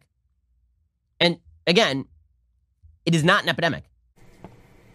Garbage. It's just all garbage. I mean, that last soundbite that I played was Chalet. The guy said he put his arms around us. That's who they brought on to talk about guns on the first clip I played. And as he says, we really don't have that much violence. The violence that we're having, you don't want to talk about. Like, 7 people shot outside a Philadelphia sports bar, but they're black on black, so we don't count that. That's why they're changing the numbers from 3. And I don't think I got it in there, but he hit a really good Ben Shapiro on the statistics, and they change it because if you get 3, it's black on black, and they don't want that. It goes back to that picture. They don't want to talk about the truth. New York City Council approved series of police reforms, including ending qualified immunity, so cops will all get sued. Then you saw in our lead-in to guns, Camerano. How onerous would it be to have a gun shop owner just say, by the way, are you hearing voices? Do you think people are chasing you? Do you think possibly anybody's watching you? It'd be weeded out possibly this crazy guy. Former USA Today race and inclusion editor who claimed mass shootings are always an angry white man says she was let go for challenging whiteness. Hamal Jawari, they fired her. She says it's because of white supremacy. ABC News says Consoler-in-Chief Joe Biden's response to mass shooting was a defining moment. They're bringing back the Biden stuff, and somebody showed a guy getting some lotion in his hand and a piece of Kleenex to be a jerk-off, which is just exactly why I do the segment, because that's what they're doing. Twitter calling Boulder shooter a white Christian terrorist does not violate misinformation policy. Fox will post anything to distract the Boulder massacre by a white Christian terrorist. That's that Titus guy. When they pushed it and said, hey, aren't you not supposed to talk about that? No, that's not a violation. But if you said Islamist, oh yeah, you fucked up, Chuck. Because he was.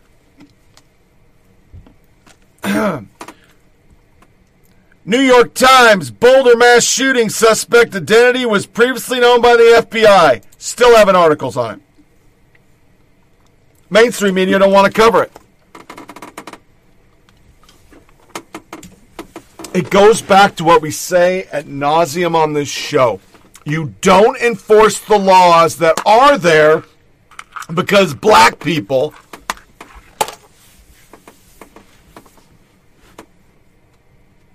well, what the fuck's another law going to do? Are you just going to pass the white guy only law? Is that what you're doing? So, ID and background check. K, lefty Uber troll. T-Pain thinks it should be as easy to vote as it is to buy a gun. It shouldn't be easier to buy a gun than to vote. Pass it on. Once again, you have to show proof of identification to buy a gun. The form is filled. I did 4473s. I ran gun stores. It's self-filled out. You check and make a copy of their ID. You call NICS. That's how it's done. If they pass NICS, they get a gun. The only way to change it for mental health is actually to charge people for a felony for lying on the form. But we're not going to do that, as Ben Shapiro shows us. He was not asked questions about. It's an unbelievable story from Politico. Okay, reported by Tara Palmieri and Ben Schreckinger. Okay, in Politico. On October 23rd, 2018, President Joe Biden's son Hunter and daughter-in-law Hallie were involved in a bizarre incident in which Hallie took Hunter's gun and threw it in a trash can behind a grocery store, only to return later to find it gone. Delaware police began investigating, concerned that the trash can was across from a high school and that the missing gun could be used in a crime, according to law enforcement officials and a copy of the police report obtained by Politico. But a curious thing happened at the time. Secret Service agents approached the owner of the store where Hunter, a derelict, bought the gun and asked to take the paperwork involving the sale, according to 2 people, one of whom has firsthand knowledge of the episode and the other was briefed by a Secret Service agent after the fact. The gun store owner refused to supply the paperwork, suspecting, correctly, that the Secret Service officers wanted to hide Hunter's ownership of the missing gun in case it were to be involved in a crime, the 2 people said. The owner, Ron Palmieri, later turned over the papers to the Bureau of Alcohol, Tobacco, Firearms, and Explosives, which oversees federal gun laws. The Secret Service says it has no record of its agents investigating the incident. Joe Biden, who's not under protection at the time, said through a spokesperson he has no knowledge of any Secret Service involvement. Days later, the gun was returned by an older man who regularly rummages through the grocery store's trash to collect recyclables, according to people familiar with the situation. The incident did not result in charges or arrests. Okay, so just to get this straight, what happened, apparently, is that Hunter he was dating his brother's widow, I think is the story here. And she, for some odd reason, took his gun and threw it in the garbage bin behind a store, which was across from a high school. And the Secret Service then went and tried to clean it up.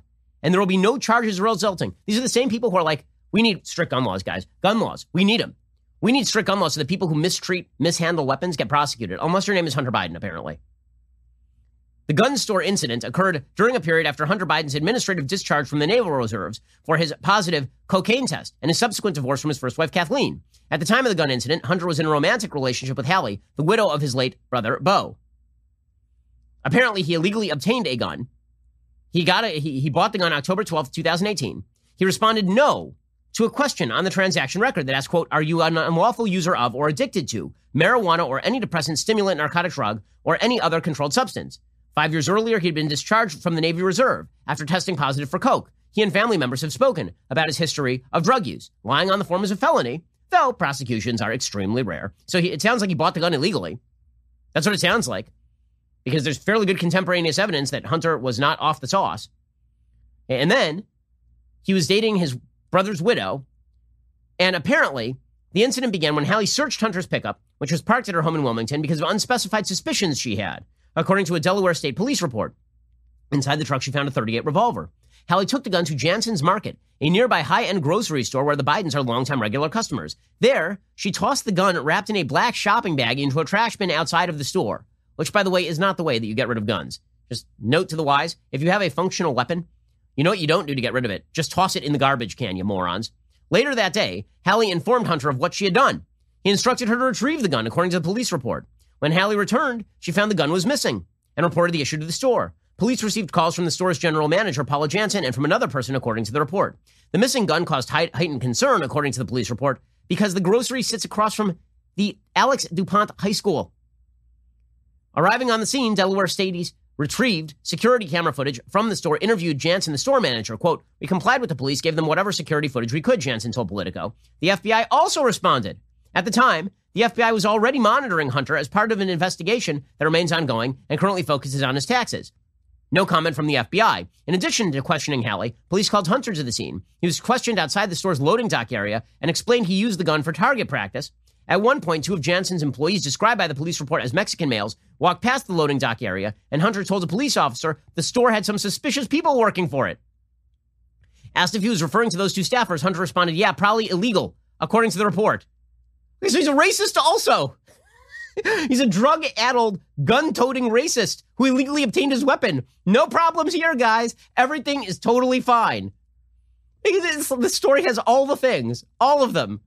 Two Mexican workers walk past. He's like, oh, those are probably illegal. Based on what? The fact that they're of Mexican extraction? And based on the fact that you're apparently a criminal? When a police officer asked Hunter whether the gun had been used in a crime, the officer reported Hunter, quote, became very agitated with me and asked if I was intentionally trying to make him mad. When the officer asked Hunter whether he had been doing drugs or drinking heavily, he said, listen, it isn't like that. I think she believes I was going to kill myself, according to the report.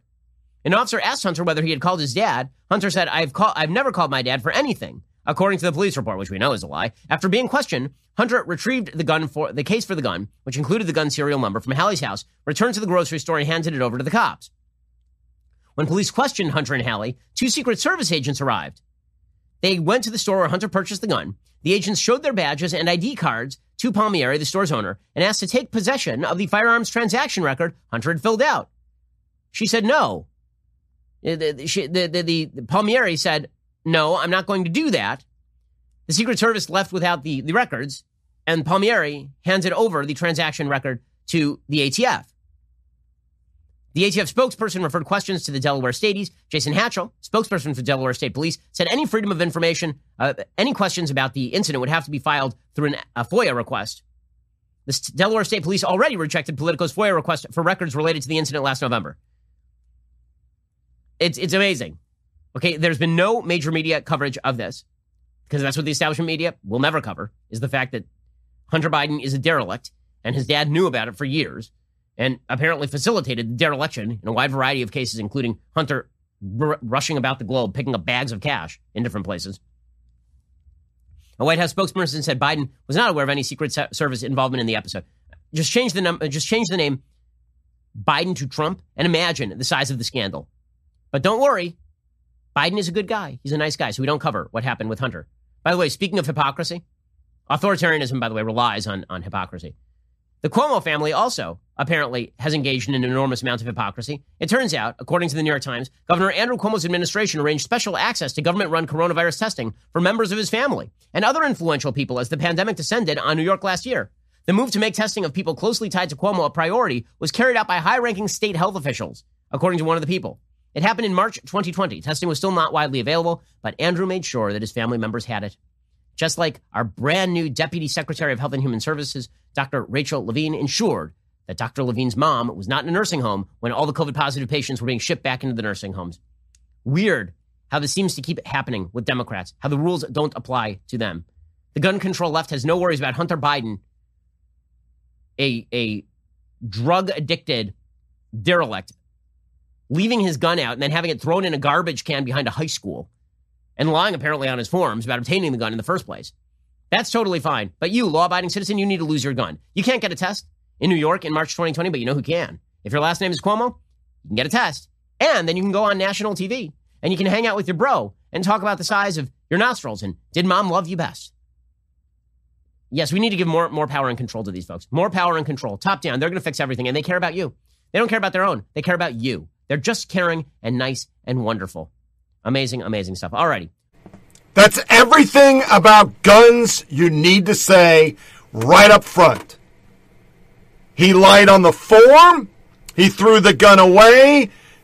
If you're an important person, well, we're going to take care of you. We're not going to charge you, which is what they're doing for African Americans because it's racist to charge an African American for a stolen gun. It just happened in the NFL. A guy got caught with a stolen gun.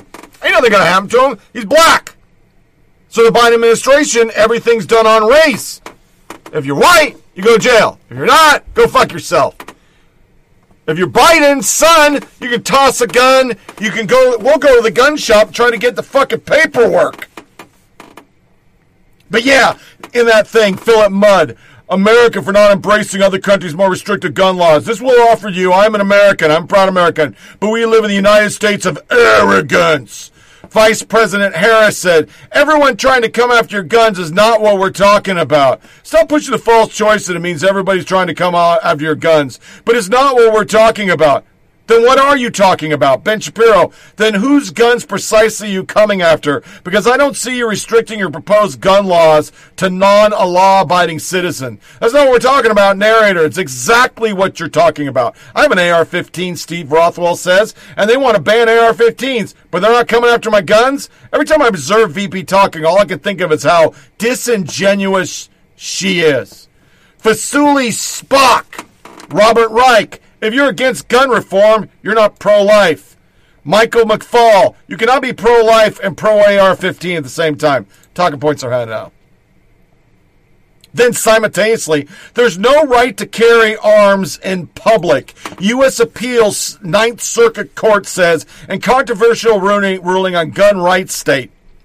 The Second Amendment of the U.S. Constitution applies to health and home and not the public square. The 9th U.S. Circuit Court of Appeals has ruled. In a 7-4 ruling after the full bench review of the Young versus Hawaii case, the majority argued there is no right to carry arms openly in public, nor is there such right within the scope of the Second Amendment. The famous gun right provision of the U.S. Constitution applies defense of hearth and home, the majority argued, while the government has the power to regulate.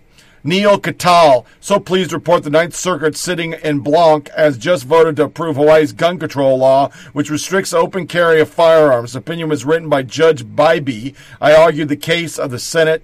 NRA, there's a Court of Appeals. 9th Circuit just ruled there's no right to carry, either openly or concealed. This ruling impacts Alaska, Hawaii, California, Arizona, Oregon, Washington, Montana.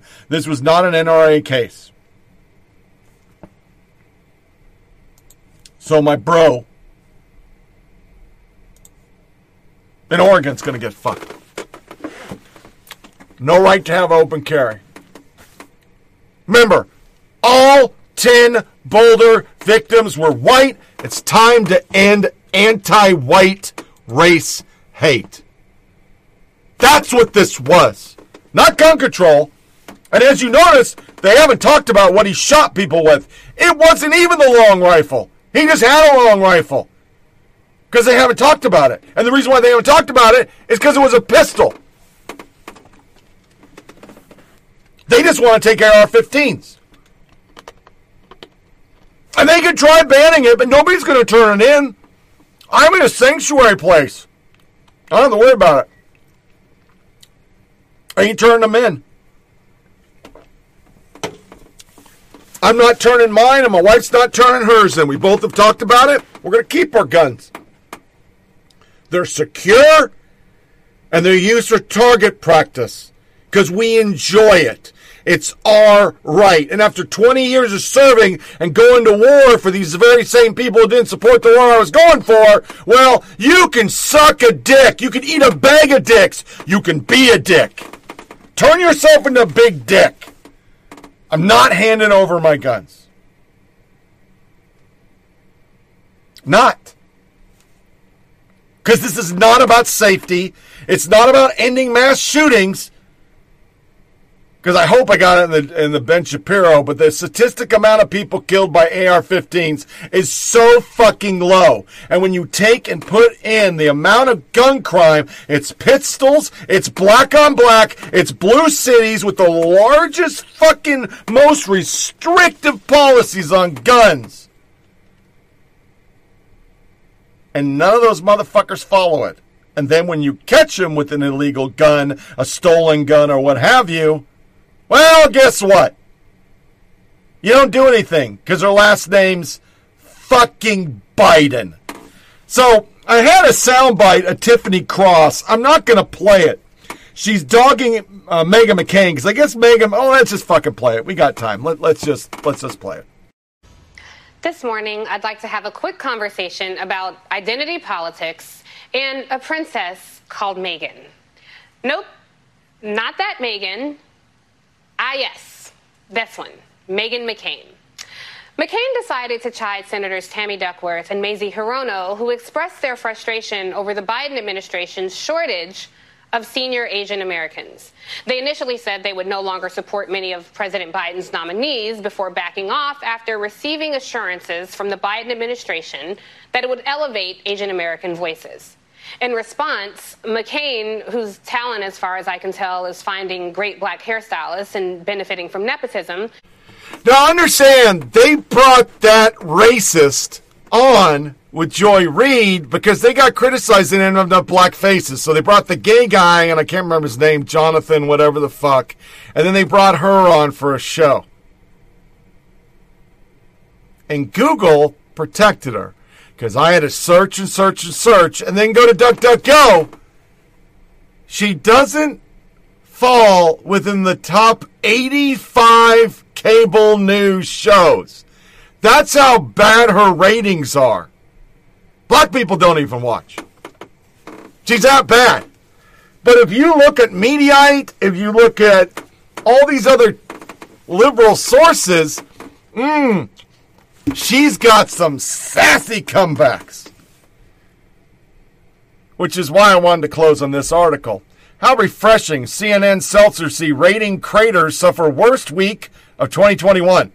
Showing just how far CNN has fallen, they continue to struggle with symptoms of Trump withdrawal. Reliable sources and host Brian Seltzer suffered their worst rating of the year on Sunday as Nielsen Media Research showed a scant 936,000 people tuned in for his hour of hate against Fox News. Worse yet, the CNN rating overall plummeted to their worst week in 2021. The Washington Post Paul Farhi dug into the Nielsen rating on Monday and found CNN had hemorrhaged 45% of its primetime audience, and down MSNBC is down 28% in the same time period, while Fox is only lost 6%.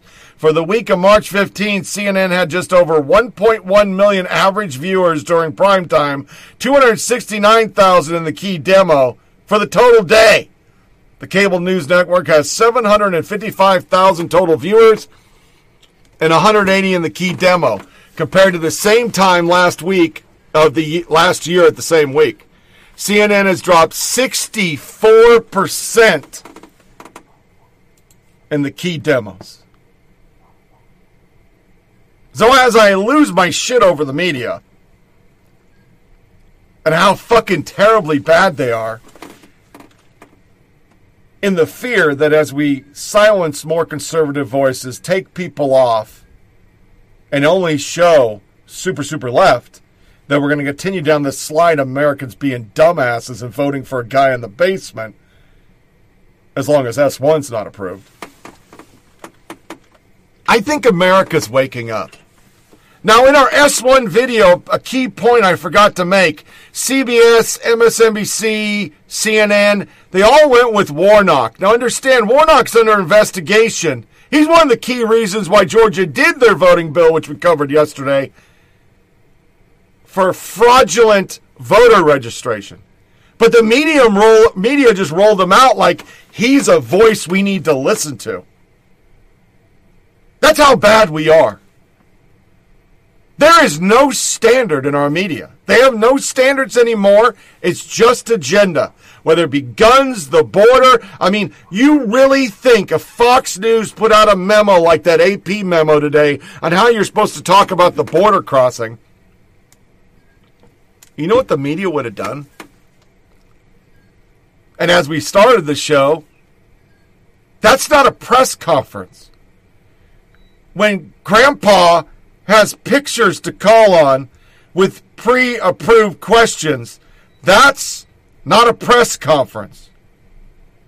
This is why, as an independent who didn't like Trump, I'd rather have Trump as president because I know what's going on in my government. If I learned anything, it took a used-to-be conservative drudge to tell us about Bill Clinton getting Hummers off fucking interns and then lying about it. That was the reason most people with principle wanted him impeached. And I watched 8 years of Obama, where nothing was a scandal. The IRS can abuse people. They can let people die on rooftops. They just blame it on something else. At least under Trump, we knew what our government was doing. Now we're back into the old days where the Democrats get to pass bills. All you hear is this is essential so we don't have voter suppression because we've disenfranchised black people because somehow they can't get ID cards. Or what we covered yesterday where, they won't let people drink water in voting lines, which has nothing to do about it. They've proven that motherfuckers were bribing people. There was Democrat starting kits. We covered it on the show. Gift bags. Here's your Prada bag for being a Democrat and voting for Joe Biden. It's everything wrong with politics. And we segue through every one of these segments. The media doesn't want to tell the truth. They want to protect the narrative. And the narrative is, we need to get rid of the filibuster. We need to have 51% of people voting for fucking policies that even the people like Dennis in New York, who just hated Trump, they don't want all these policies, but they need to get their way. So we're going to vote everything in. We're going to get rid of the filibuster. We're going to have 2 new states. We have more senators for them. We're going to do S1 and ensure that no other party ever can have a president because we're going to build a ballot horse, fraudulently fucking vote from multiple states. It fucking doesn't matter. Verifying that the person who said they voted is unconstitutional to these dumbasses. When as stated in 2018, they made them do a whole new North Carolina fucking election because it said the Republicans ballot harvest. And these same media people in 2018 said ballot harvesting was the way to fraud. Mandatory vote by mail with no ID or signature verification. That's S1. That's the kind of shit they do in third world fucking dictator countries. That's what Saddam did. And this is what your media wants. Take away your gun, silence you, and you either do what the fuck we say or we throw you in jail. Because now all our laws are based on how much melanin do you have? Well, you have bail because you're white. Oh, we're going to help you because you're black, but if you're making $20,000 a year in California, go fuck yourself if you're white. We're not giving you money. We're not going to give you anything. Every fucking metric has gone to shit the moment this guy became president. Every single one. Your gas is up. Your energy up. The price index is up. Illegal immigration to the tune of 2 million people is up. Unfucking checked. Just releasing them into the country. Kids in cages. Well, now they're not cages. They're bubble boy wrap. No press coverage. No photos. No indignation when people die. No photo of people dying. No little kid on the side of the road crying while we superimpose Trump in front of him for Time Magazine. Not doing it. And then just lie after lie after lie after lie after lie about gun violence. That picture says it all. If you go by your standards, it is not white men doing mass shootings. It's black men killing black men. But you don't want to talk about that. Doesn't fit the narrative. So this wraps up another episode of Flyover Politics Podcast. Get the video and audio at foppodcast.com. Share with your family and friends. Send comments to foppodcast.com. If you want to see the video from yesterday, it won't be on foppodcast.com, but you go to foppodcast.com and get the link to Rumble. It'll be there. If you want to hear the audio from yesterday, you go to foppodcast.com. There'll be a link to SoundCloud to get it at SoundCloud. Remember, disconnect from all your devices. Don't give the yeah-yeahs. Tune in for our next show, which will be March 31st. It'll be a short show because I got to do ID card. The wife's got to get her military ID card. That's a whole nut roll in its fucking self. And thank you, as always, for listening. Listings are up. I love it. Thank you. Thank you all. And you take care of yourself. Watch the Bristol race today, if it happens. Yesterday got canceled. But it's worth the shot. It's good old red dirt racing. Take care, folks. See you Wednesday.